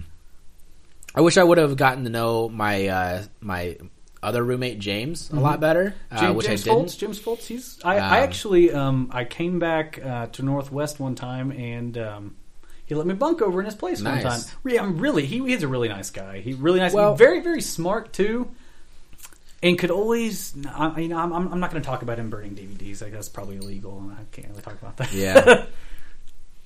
But well, when I first went there, for some reason, I met a lot of like-minded people. I kind of made this decision that I was going to be all about hip-hop, and I was going to make a name for myself doing that. And I met a lot of people that I really wouldn't be friends with today. Let's put it that way. Technically speaking, we became friends over hip hop as well because you brought me into your room there one time and were like, "Hey, here's a song I did. You want to listen to it?" You were very nervous, by the way, which strikes me as different from you because you seemed a little bit nervous. Like, listen to this thing. I've always been really, really cocky, conceited about anything else I do. Hip hop's that thing that like, I think if I made rock music, if I played a guitar, I wouldn't be as nervous. Austin would be that guy sitting on the stairs with his acoustic guitar at parties. No, it's not that. It's just that there's such a racial stigma to hip hop. There's such a I compare hip hop to riding a motorcycle, where if you buy a Dodge Stratus, if you buy a Plymouth Breeze, if you buy a car. Yeah, he had a Plymouth Breeze. That's why I was going to say, I was like, where are you? Left field. Why are you pulling these cars out of nowhere? Anyone could drive a Dodge Neon. Anyone could drive a Breeze. Anyone could drive a Ford Focus. Anyone could drive a whatever. Can they drive it like a sexy mofo? But anyone could buy that car and no one would say anything. Yeah. There is an image you have to have if you ride a motorcycle. You just do. Another thing to talk to a Tina Roberts about. She actually rides a motorcycle. Nice. Yeah, it's pretty awesome. There's like this certain stigma that you're kind of like tough or a badass. The same with hip hop. I couldn't just make music. I had to have this a facade to go along with it. Right. I had to have like a character to go along with it. I wasn't just being Austin, the emotionally sensitive kid that talked about his estranged mother in every song. I had to be tough, and I had to be like this badass character. And so a lot of my early stuff, like before, I don't know, probably like 2010, was a lot of that, like not being me. And then I met this dude Double A, and everything kind of changed. Actually, it's like 2008. Even before that, songs like "Wake Up," "Never Leave," those were more about just me being me and not really caring whatever. Then you got very anti-establishment later on as well. Anti-government was amazing. Yeah, that whole stint was great. But so there was this racial kind of stigma with it, and this need to act like a hard ass, which is not me at all. So yeah, I think that was why I was the most nervous about anything that I produce musically, because there's such a stigma to it, and I think it's a lot. I mean, I've never made any other genre of music, but in my opinion, it's much more difficult to be accepted in hip hop than any other musical genre. Sure. Because of the stigma and the character that you have to kind of create for yourself instead of just being, oh yeah, I'm Austin, and by the way, I play guitar. Oh, I'm Austin, and by the way, I have this whole fucking world called Con X that is completely different than what Austin is in real life. And then I think by like 2010, 2011, I finally got to the point where it was like, okay, Austin off stage and Austin on stage are the exact same person. They just have different names. So what the stuff that I was writing about in the songs like Summit Bound, Government Secrecy, that sort of thing, that's exactly what I thought on Facebook. That's exactly what I thought in real life as well. So it took quite a while for that to all come out. But yeah, I mean, but no, when I first went to college, I met a lot of people that I wouldn't be friends with now. The same people that were trying to come up with this like hard ass persona that was kind of fake. Either that or they were real life gangsters from Kansas City, and not people that I wanted to hang out with in any way, shape, or form. They don't have an awesome beard like you do. Right. And so I slowly started building a very small group of friends, like freshman, sophomore year. You and like Marcus, Dustin, those kind of people. Sure. And then it was more and more as I went along, as I kind of figured out who I was, and then was more accepting of other kinds of music, other kinds of people. You got involved in journalism later on as well. Yeah. Too, because at first you really weren't involved in that. That's so another much. regret I had too, is I wish I would have, I wish I would have known what the fuck journalism was before I went to college. Sure. This is the most embarrassing thing I've ever said about journalism. And it's the fact that I thought, when someone mentioned journalism, I thought journalism meant that you were the one that transcribed peer-reviewed journals for like scientists and shit. Okay. I thought that's what you did. Nice. Like I was like a scientist stenographer. Like I thought that's what journalism was. Nice. I had no, like if you would have told me reporter, that makes sense. There we go. Yeah, reporting. Got it. Makes sense. Two didn't have a connection there. I work for a newspaper. I work for a radio station. I work for a TV station. Makes perfect sense. Sure. I had no idea what journalism was. I actually went from accounting to English to journalism, and it was because my English professor said that I would write better stories. I would write better articles, journalism stories. Sure. So I had no idea what journalism was until like my sophomore year. I wish I would have known, because my first semester freshman year I kind of fucked off a lot. It was you getting into college. Yeah, it was me. It was me trying out the stereotypical college shit. It was a lot of frat parties. There was a lot of getting drunk almost every weekend. It was a lot of late nights with my girlfriend, and then a lot of late nights with other girls that weren't my girlfriend. Hey-o. Yeah, that semester was not fun. So yeah, there was that, and then so I experienced all that, and then I decided that wasn't me. I decided very quickly that wasn't me, and then I slowly started building this friendship of people who either they weren't going to get me drunk, weren't going to get me arrested, and I'll still get you drunk and arrested, don't you? There's still tomorrow. Your wedding night.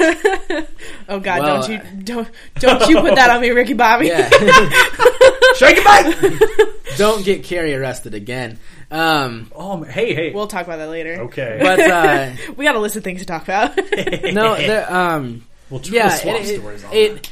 I just regret the fact that it took me so long to figure out who the fuck I was in college. Because I wasted a lot of time with people that weren't good with me, and that... Well, and maybe that's part of the process, though, finding out who you are. Am I the only one who came into college knowing who I already was and what I wanted to do? You're a weirdo, Kari. Because, like, my first weekend on campus, I was already involved in Tower Yearbook, and I already liked the music that I liked. Like, I didn't like hip-hop. I don't know why I just almost said that. But I liked punk rock, and I liked bluegrass, and I loved the Avett Brothers, and I loved all that different kind of stuff.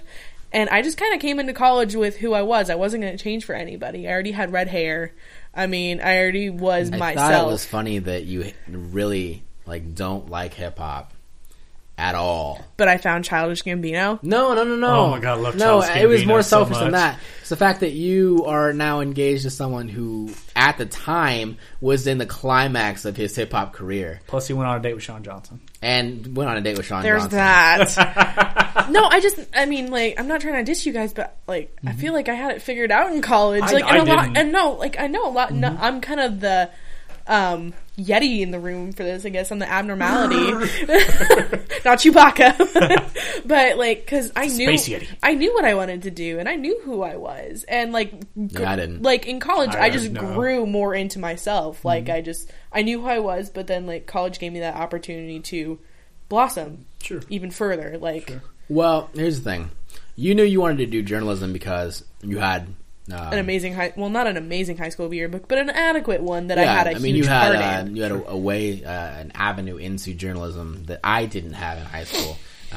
That's why we I didn't have know anything what it was. close to that. When I first went to college, when I went to SOAR week or whatever, student orientation and registration week, I'm proud of you for remembering that, the initials on that, dude. Damn. I didn't realize that until I kind of put it together. I just kind of made up initials, and I was like, hey, I bet that's what that meant. So I just kind of guessed. But well done, young buck. When I first started college, when I went to SOAR week, I was going to be an accountant because that's what my grandfather did. Yep. And I remember that. I could be making twice, almost 3 times as much money in a year. If I would have stayed with accounting and took over my grandfather's business and all of his clients. And then I decided very quickly that I didn't want to stay in Greenfield, Iowa, and I kind of wanted to blaze my own path. And I'm still in the process of figuring out if that was the right decision. Sure. Who knows? Well, I mean, like, I love journalism and I love photography, and that's, like, my number one thing. But I'm working at a hospital right now, and I see these nurses who are making much more than I am, and all these doctors who are making much more than I am. And I'm thinking, I'm going into a profession where I'm making peanuts, where I could have went to community college and then maybe gotten my bachelor's of nursing and been making so much more. Why didn't I go into the medical field? But I think there's like, you wanted to blaze your own trail. There's a distinction between doing what you think you should do and doing what you want to do. Yeah, I don't know. Like, we talked about this on like the Second Test podcast in this very room, where the studio apartment. Yeah, everybody was talking about like like when you start college your freshman year, you're very like wide-eyed and bushy-tailed, and you're ready to fucking take on the world, and you want to be like the best you can possibly be, and that's great. Like, if you want to be an accountant, you have this mindset that you're going to be the best accountant ever, and you're going to just take over the world. I had the same thing. I was like, all right, now that I know what journalism is, that's what I want to do for the rest of my life, and I'm going to be this world-famous journalist. And then, like, that's your first semester freshman year. Your last semester senior year, you're like, I guess I'm going to be a journalist now. And then you're like, I guess I got to look for a job in a small town. I think there's this weird, like, 4-year downslope where you're at this all-time high where you're like, yeah, I'm independent and I'm awesome and this is going to be the shit. And then you, like, get out of college and you're like, oh shit, reality's terrible. See, I didn't have that until I graduated, because I was still riding the high of being photo editor and climbing the ladder to being editor-in-chief, and that being the culmination, and then taking that downslide once I figured out how hard it is to every get a job. Journalism class, every journalism professor is like, you do journalism because you love it, not because you want to get paid. And I'm like, whatever, yeah, bring it on. I love journalism. Fuck money, who cares? And then I actually get out in the real world and I gotta pay bills and shit, and like $48,000 worth of student loans, and I'm like, yeah, maybe I should have got the job that paid more instead of starting at a 40-hour-a-week job at $11 an hour and then getting my pay cut 3 months in. You know, but whatever. There's this harsh reality that I've had to go through over the last 2 years where the more that I like the job, the less I get paid for it. For example, the radio station we were talking about where I worked crazy hours, $25,000 a year, salary, was awesome. The only thing I hated about it was salary, so they could work me like a workhorse and they would pay me the exact same. I get the same paycheck every 2 weeks. Then I moved to Lincoln, Nebraska, and I worked in a call center. And I liked the job a little bit more, got paid a little bit less. And then I come here, and I love my job, and I wouldn't trade it for the world, and I'm getting paid less than I did in the call center. So, you know, there's this give and take, but yeah. It feels like it shouldn't be that way. Yeah, I really want to work in Moberly.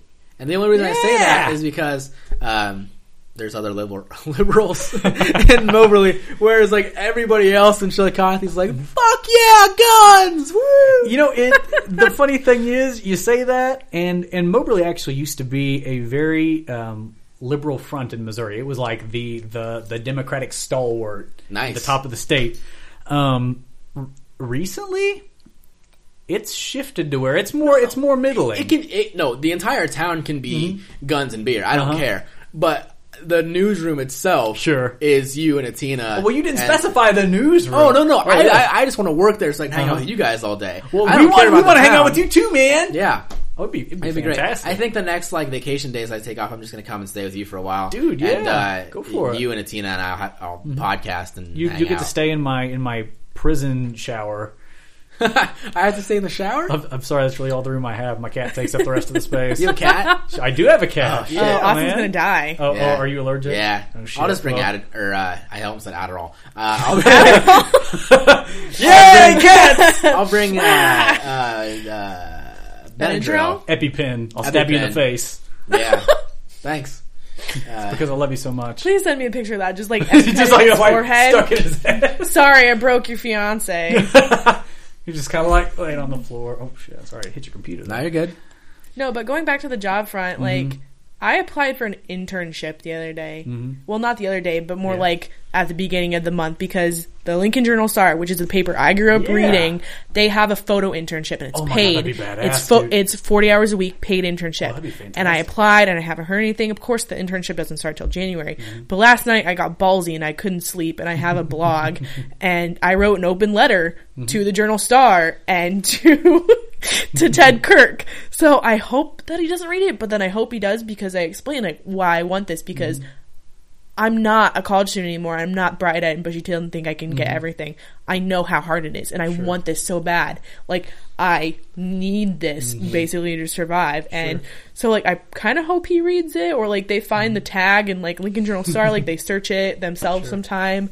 But like, that's how desperate I am. Like, I moved down to St. Joseph here, where we are right now, for a job that didn't pan out, and now I'm having to move back home, which is presenting itself to be a better opportunity than I thought it would be. But then, like, also the kind of fears that come with it, like, they don't teach you that in college. Like, they're like, oh yeah, you're gonna get a job. Like, here's like your exit interview and everything. Like, they don't really say like, hey, it's going to take you 6 to 8 months to actually find a job, and god damn it. I was going to eat that Nutrigrain bar. You blew it! You blew it! Yeah, the Dodgers just lost 9-0, which you guys will know by now on Monday. She's real mad. Just a little bit. You had all the potential in the world. Clayton, you fucked us over! I'm sitting right in front of her, and she's throwing things and like whizzing by my head. Let me go get my hat. Exponential speed. And your Nutrigrain bar. I believe in the Dodgers. My fiance, everyone. I'm sorry I threw it. It's like granola now. Yeah. I have more if you want. So anyway, sorry for my outburst. But now they're either going to play Boston. They're probably going to play Boston. I hope the Cardinals are probably going to play Boston, because the Tigers, they're not. I mean, yay them for making it, but they're probably not going to make it past tomorrow. So, can you do me a huge favor and never fucking do that again when my microphones are on? Sorry. Yeah, you're welcome. How's that? You're welcome. I don't know. I do agree with you on they need to prepare people better, especially with the job market like it is currently, the economy like it is currently. It may show slight upswings and whatnot, but there are maybe they need to, as part of your senior exit course, bring you back down to reality on that sort of thing, because jobs don't come out of nowhere. I worked for about 3 or 4 months after I got out of college. Just kept working on at a Westlake Ace hardware store. As a sales associate there, a job I was horrible at. Now that's very Mr. Ed. Oh, so put some peanut butter on my lips. Or Sean Connery. Well, Mr. Ed and Sean Connery had a child together, and it was Indiana Jones. He's in the third movie. What are you talking about? But no, like, prepare you for that. Like, yeah. I mean, they don't need to coddle us. No, because that's kind of what they do for 4 years. It's more of, hey, here's how to deal with all those rejection letters. Because they come. Or they don't come at all. Yeah. And you never hear back from people. People don't know that they need to, and this was something, whenever I started in Moberly, we have some people there who work, back in like getting the papers ready, back in circulation and stuff like that, who are trying to get, better jobs, because, just having a paper out is not going to pay the bills all the time. So they'll come in there and they'll ask for help on applications and stuff, and, be like, hey, when do I need to get a hold of somebody on this kind of stuff? And they don't teach that. Nobody teaches that anywhere. And it needs to be something that maybe needs to be more readily focused on is, you know what, here's a dose of reality. Sometimes it's not going to work out, but you need to have your bases cleared. Well, or your bases loaded. You probably don't want to have them cleared, because then you're just going to have home runs, solo. It's just one shot. It's a mess, man. Yeah, it's a mess. My problem about the whole college system, and I'll call out Northwest on this, is that when you apply for Northwest or you go for a college visit, they'll take you by the cafeteria and they'll be like, yeah, this is brand new and we have an awesome cafeteria and our football team is just the shit. We have a really great football team. But the things they should be talking about that don't really get brought up. Placement. Yeah. The percentage of career placement, and that sort of thing. What they're going to do for you once you graduate. I think there needs to be a stronger connection with the alumni and what can you do for me now that I did pay your university $50,000. It wasn't just to watch a football game. Yeah, what can you do for me now? And then I say unfortunately because I went to a university, but fortunate for the people that go there. I think honestly, tech schools are better at staying in contact with their students. Yeah. And maybe I'm just biased because we have one of the best, in my opinion, one of the best tech schools in the area in Grand River Technical School in not only job placement, but what they do to stay in contact with their alumni and make sure that they are getting whatever they want next, whether that be job placement, which they're at like 95%. It's ridiculous. Fantastic. Or if they want to go on to like a 4-year university, they help them with that, I think, more so than you see at most universities. And they give you a trade to something where right when you get out of there, you have a skill that you can put forth, whereas you get into the working world outside of like a technical sort of job, and they're looking for experience and stuff like that. And sometimes you have to grow into these positions. You get into something like a technical job, say like in a mechanic shop or something like that. You already have the skills for that. You've already done it. You've already had hands on over at Grand River Tech. You rebuild cars. You build houses there. That's part of your classwork. You have to actually do these things. Yeah. So you have the experience. It's just, you got to find somebody and say, I have that experience. To a certain extent, maybe that sort of thing saturates the market, but it saturates it with people who know what the hell they're doing. Right. And that's my problem. And it might just be the profession that we're in. But there's so many newspapers that I would love to work at, so many radio stations, whatever, news entities that I'd love to work at, but then the first thing on there is 4 to 6 years experience. And it's like, how am I supposed to get experience if you don't give me experience? Exactly. It's this weird revolving door of like, okay, you want me to work this many years in the industry, but I need a way to get into the industry, and not just get into industry, but have some sort of legitimate experience.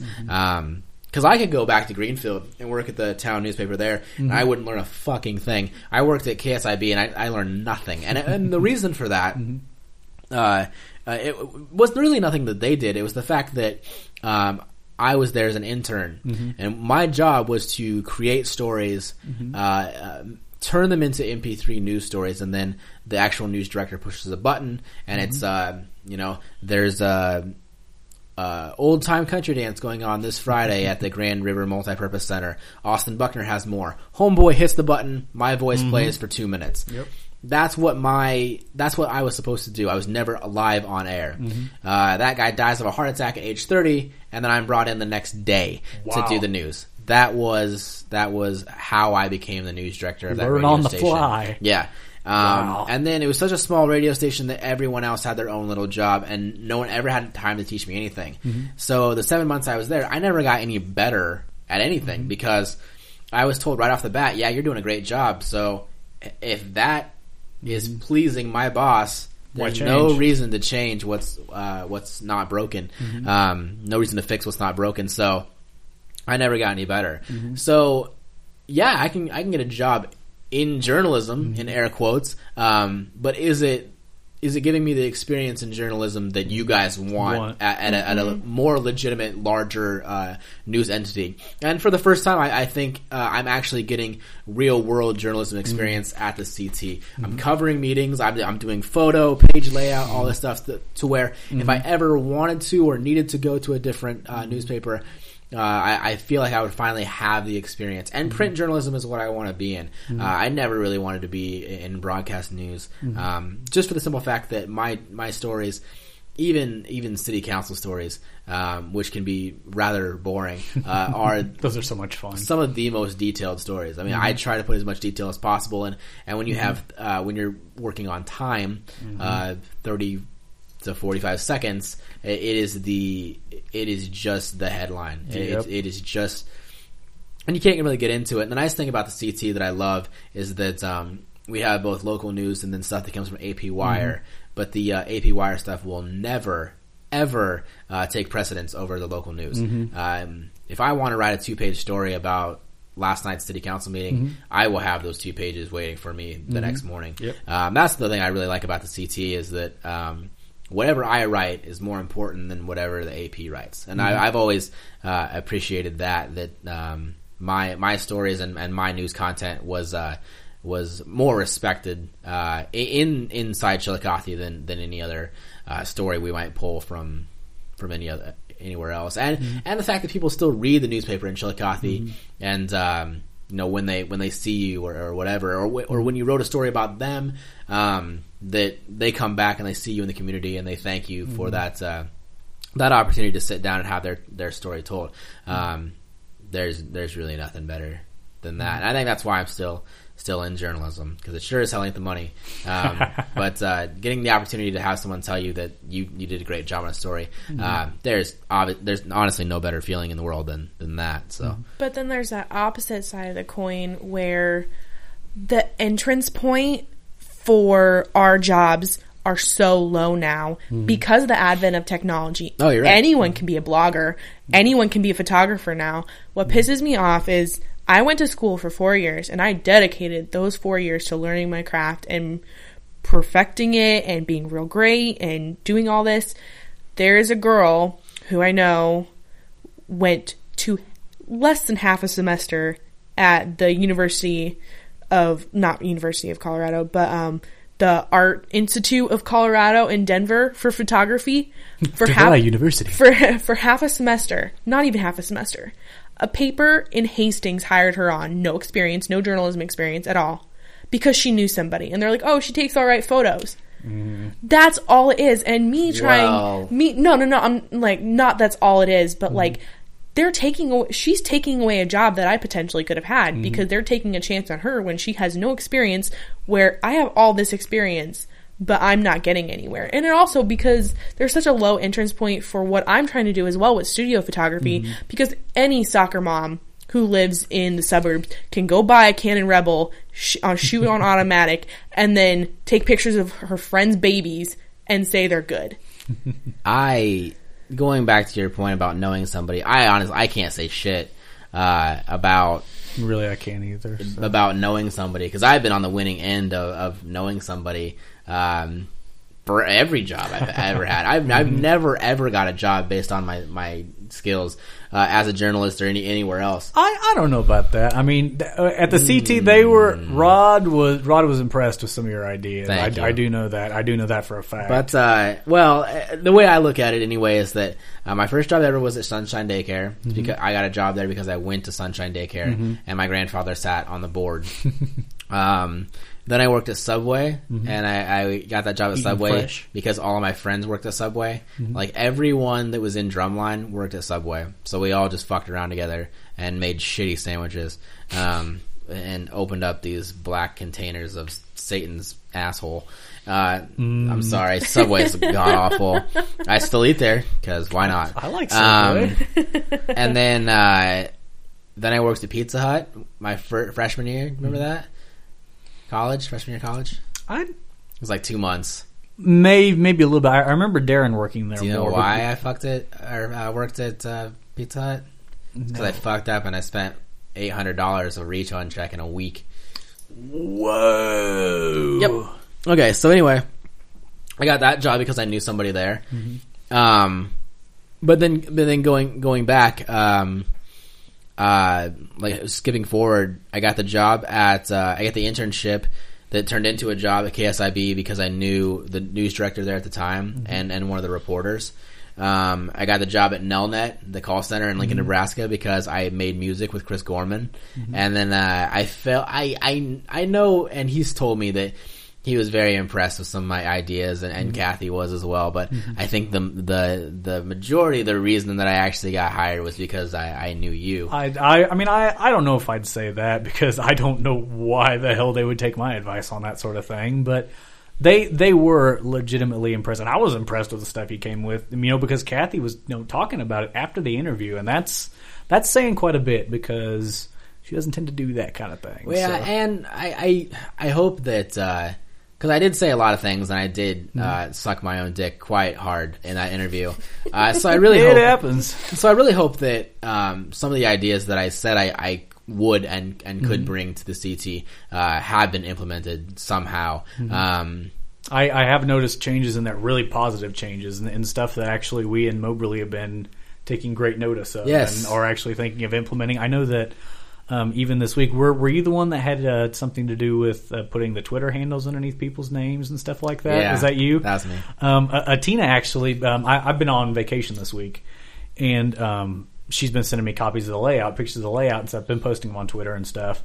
And by the way, kudos to her, because they look fucking fantastic. Yeah. She looks doing a very good job with that. And layout was never my strong point. It was something where mine neither. I was brought in and I was like, this is what I know how to do. Okay, let's do it. Yep. There is, I don't know. There's a lot of things that, even if you get the most basic DSLR camera, Canon is my preference, because it's her preference.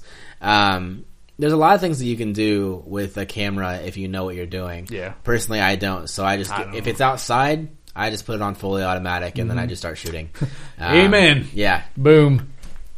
And so, but there's a lot of things. I mean, it's so funny because she's glaring at us over here. No.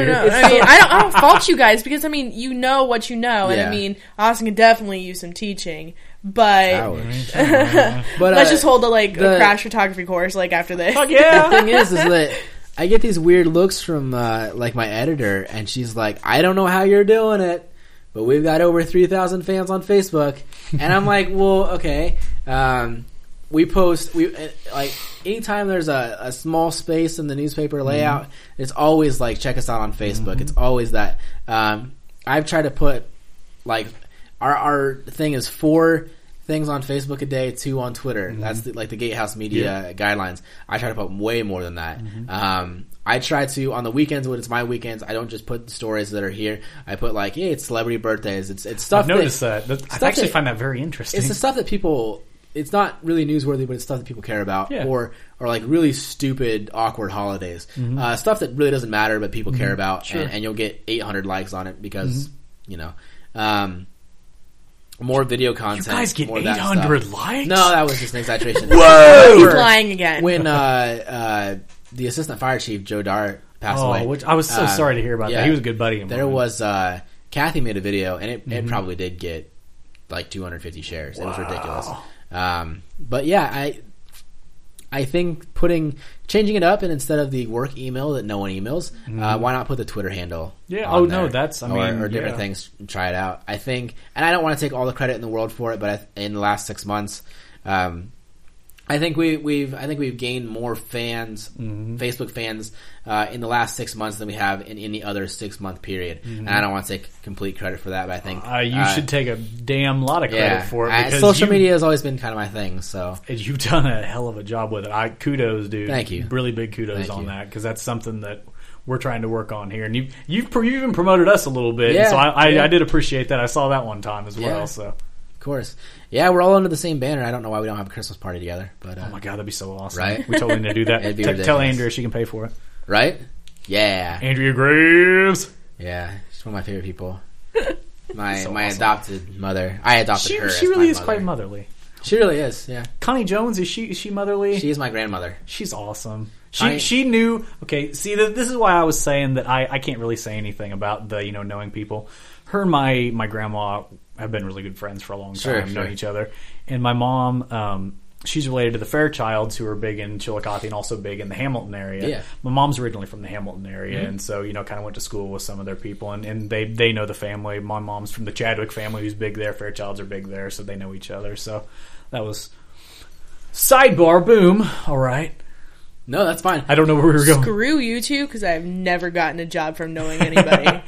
No more people, Kari. So fuck right off. Yeah, you just gotta know more people. Smile at more people, Kari. I do. I make people smile for a living. You just gotta... It's true. Touche. 3 even. I'll give you a 3 shave. By feeding them and by taking their picture. While you're feeding them? Yes. Yeah.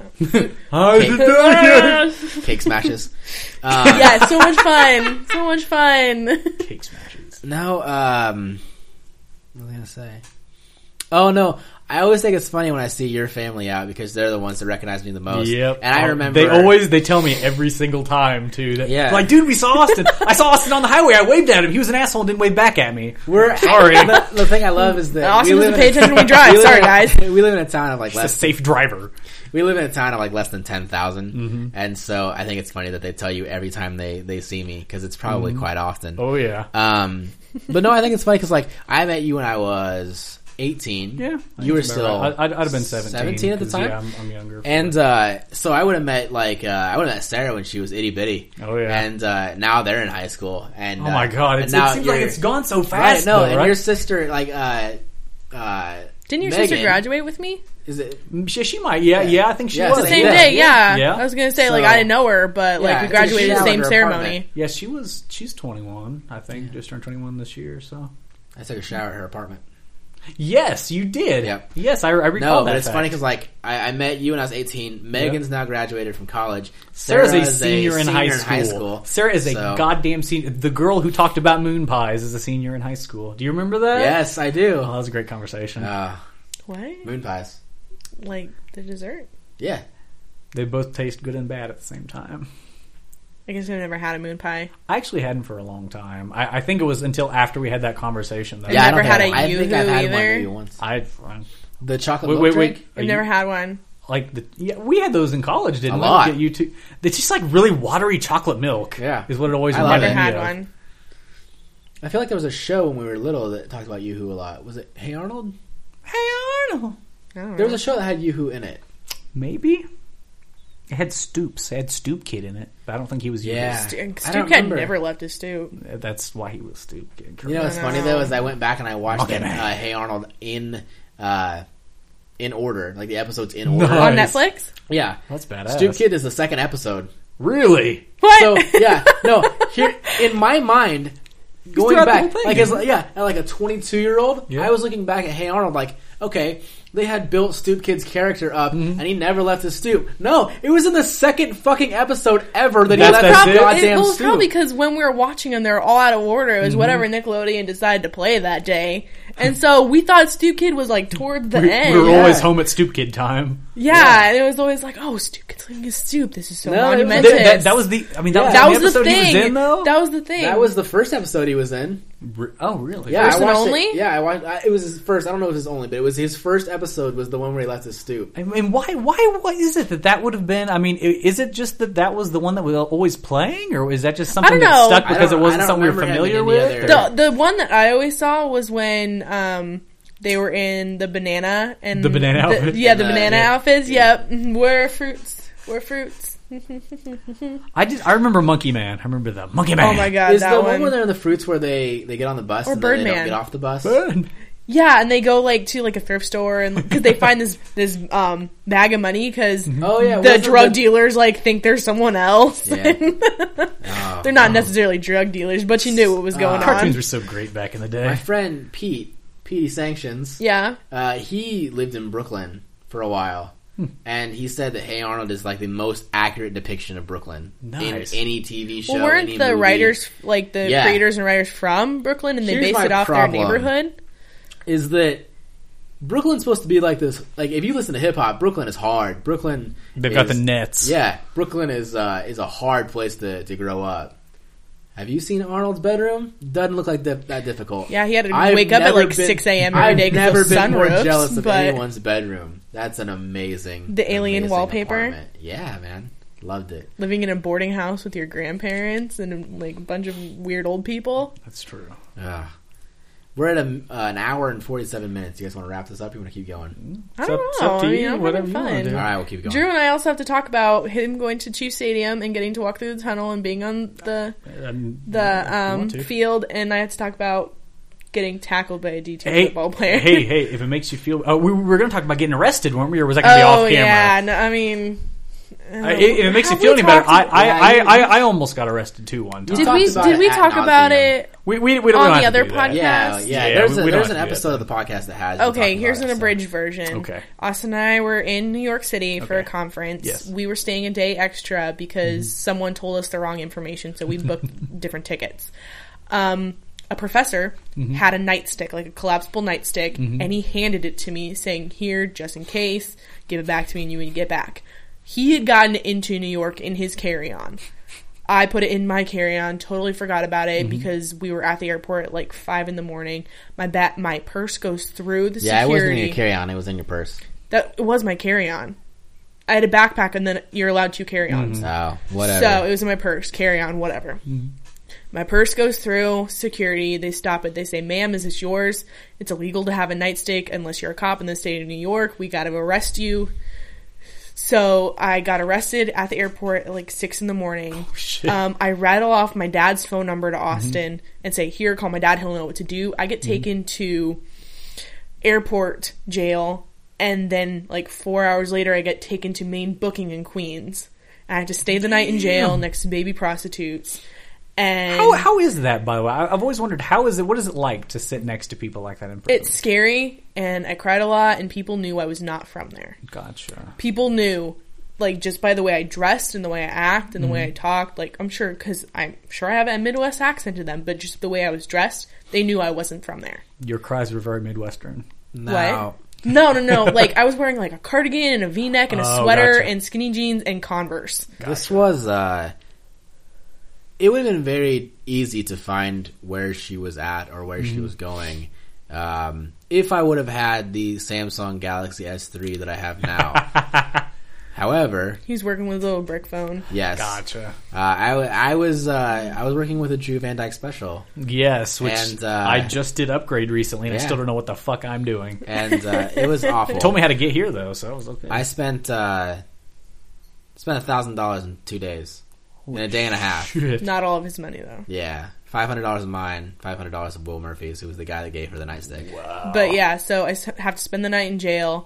They tell me to go home. I just keep clean. You're fine. This won't go on your record. We go home because Delta refunds our tickets, which is awesome. When everybody's talking shit on Delta, I've never had a bad experience with them. Delta got me home. Both of us have never been so excited to see Kansas City, and I've never been excited to see Kansas City since. But yeah, like it was bad. I can give you a longer story later. But Kari got arrested, so. A bridge version of mine. I tried to cross police tape taking pictures for the newspaper of a house burning down. And Drew, they didn't like that. Rookie mistake. This is a story that gets brought up a lot with you and Atina on Facebook. Yeah, she does. She does tend to rub this one in a lot. Atina. And isn't that one of the names of one of the mermaid sisters in Little Mermaid? We need to look that up. Atina? If that's the case, that and she has like red hair.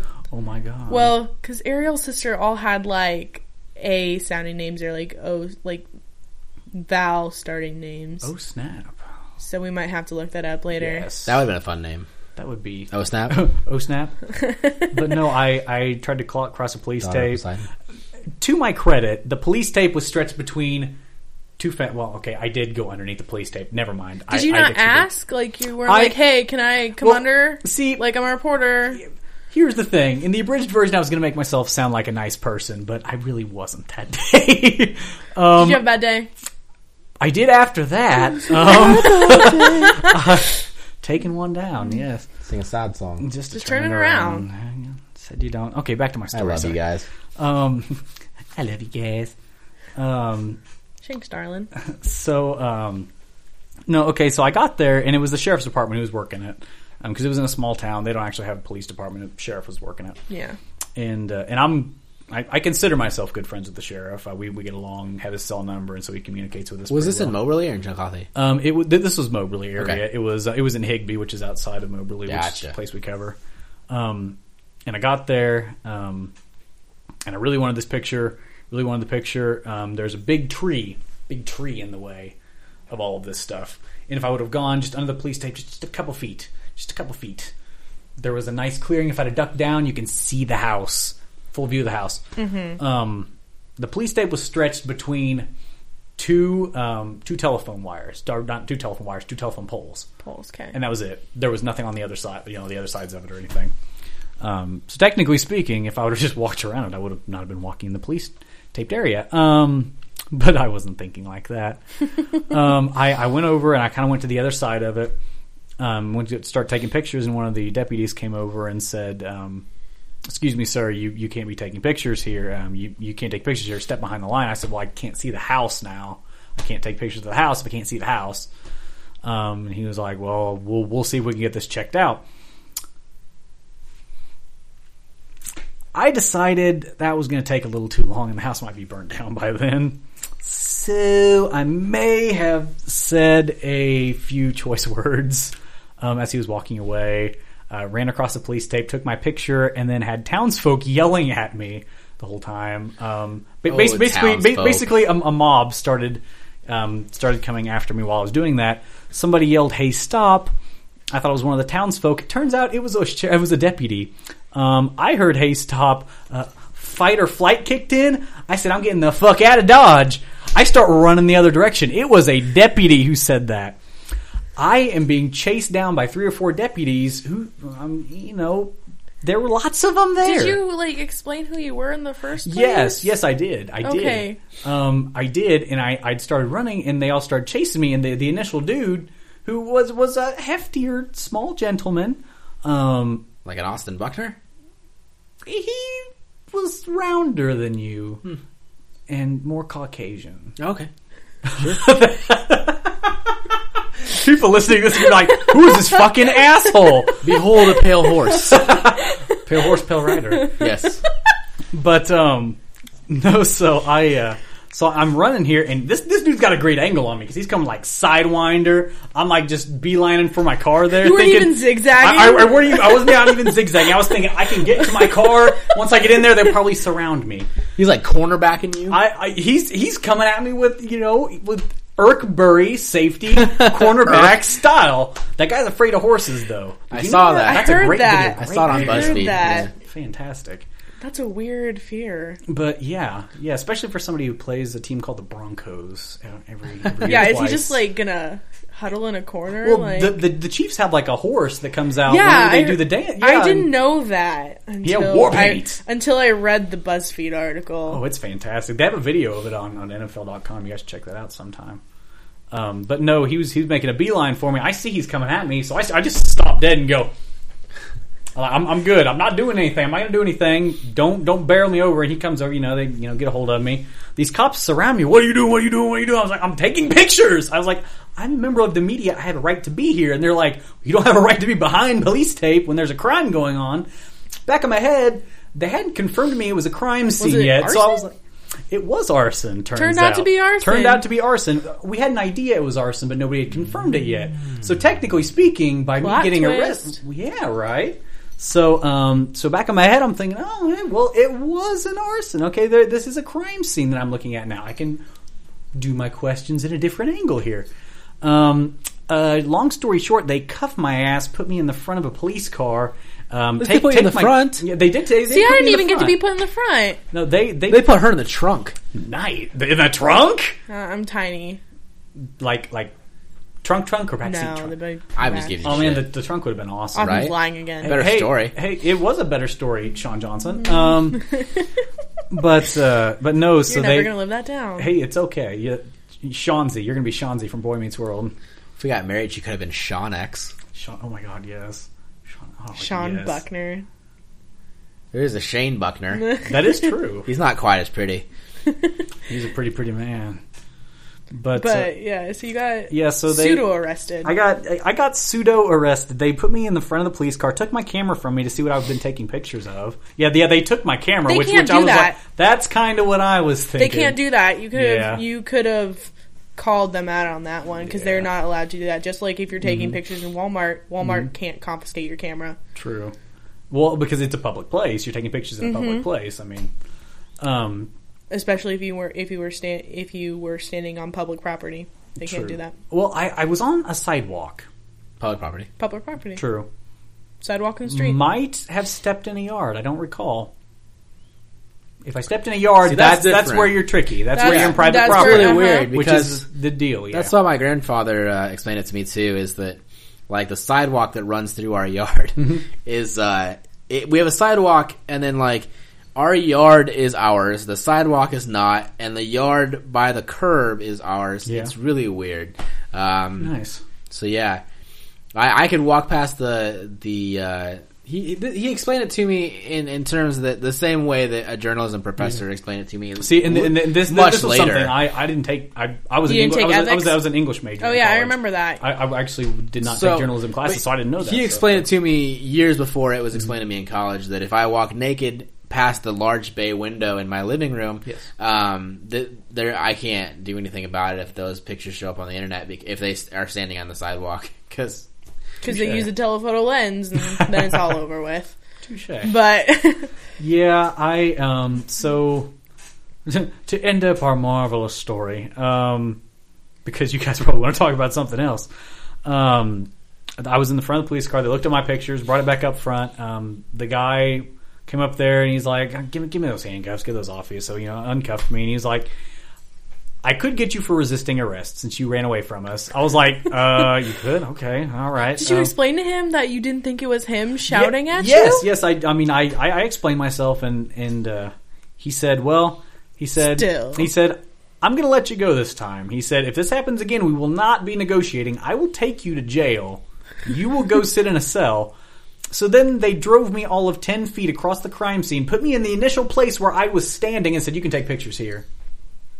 I was like, really? I was like, all of this trouble. See, just me being like a natural photographer, like I've covered a fire before and like I asked where I could stand. They're like, all right, don't come this close. You have free reign over here. But you already have like the Robert De Niro taxi haircut going on. So I don't know why you didn't go like, "Are you talking to me?" Like you just didn't like go all like pseudo bad guy on him. Like just stand there and be like, "Are you talking to me?" They probably would have tased me, bro. Straight to the forehead. Yeah, straight to the forehead, like your EpiPen. They would have EpiPenned me in the forehead. Oh, Jesus. And with that, it would have been like Alan in The Hangover, just like. I haven't seen the third one yet. Has anybody seen the third one yet? I didn't really like the first one. So. I liked the first one. The second one's, the same movie. Yeah. All right, with that, we are at the 2-hour mark, so we got to shut this down, or I'm not going to have enough space in the episode to post the whole thing. Fun. So we'll have to get together and do this again. So anyway, I concur. For Austin Uncensored, I am Austin Buckner. Kari Kolts. Drew Van Dyke. If you like what you heard, please check us out on austinuncensored.tumblr.com, facebook.com/austinuncensored, and twitter.com @austinpodcast. Thanks.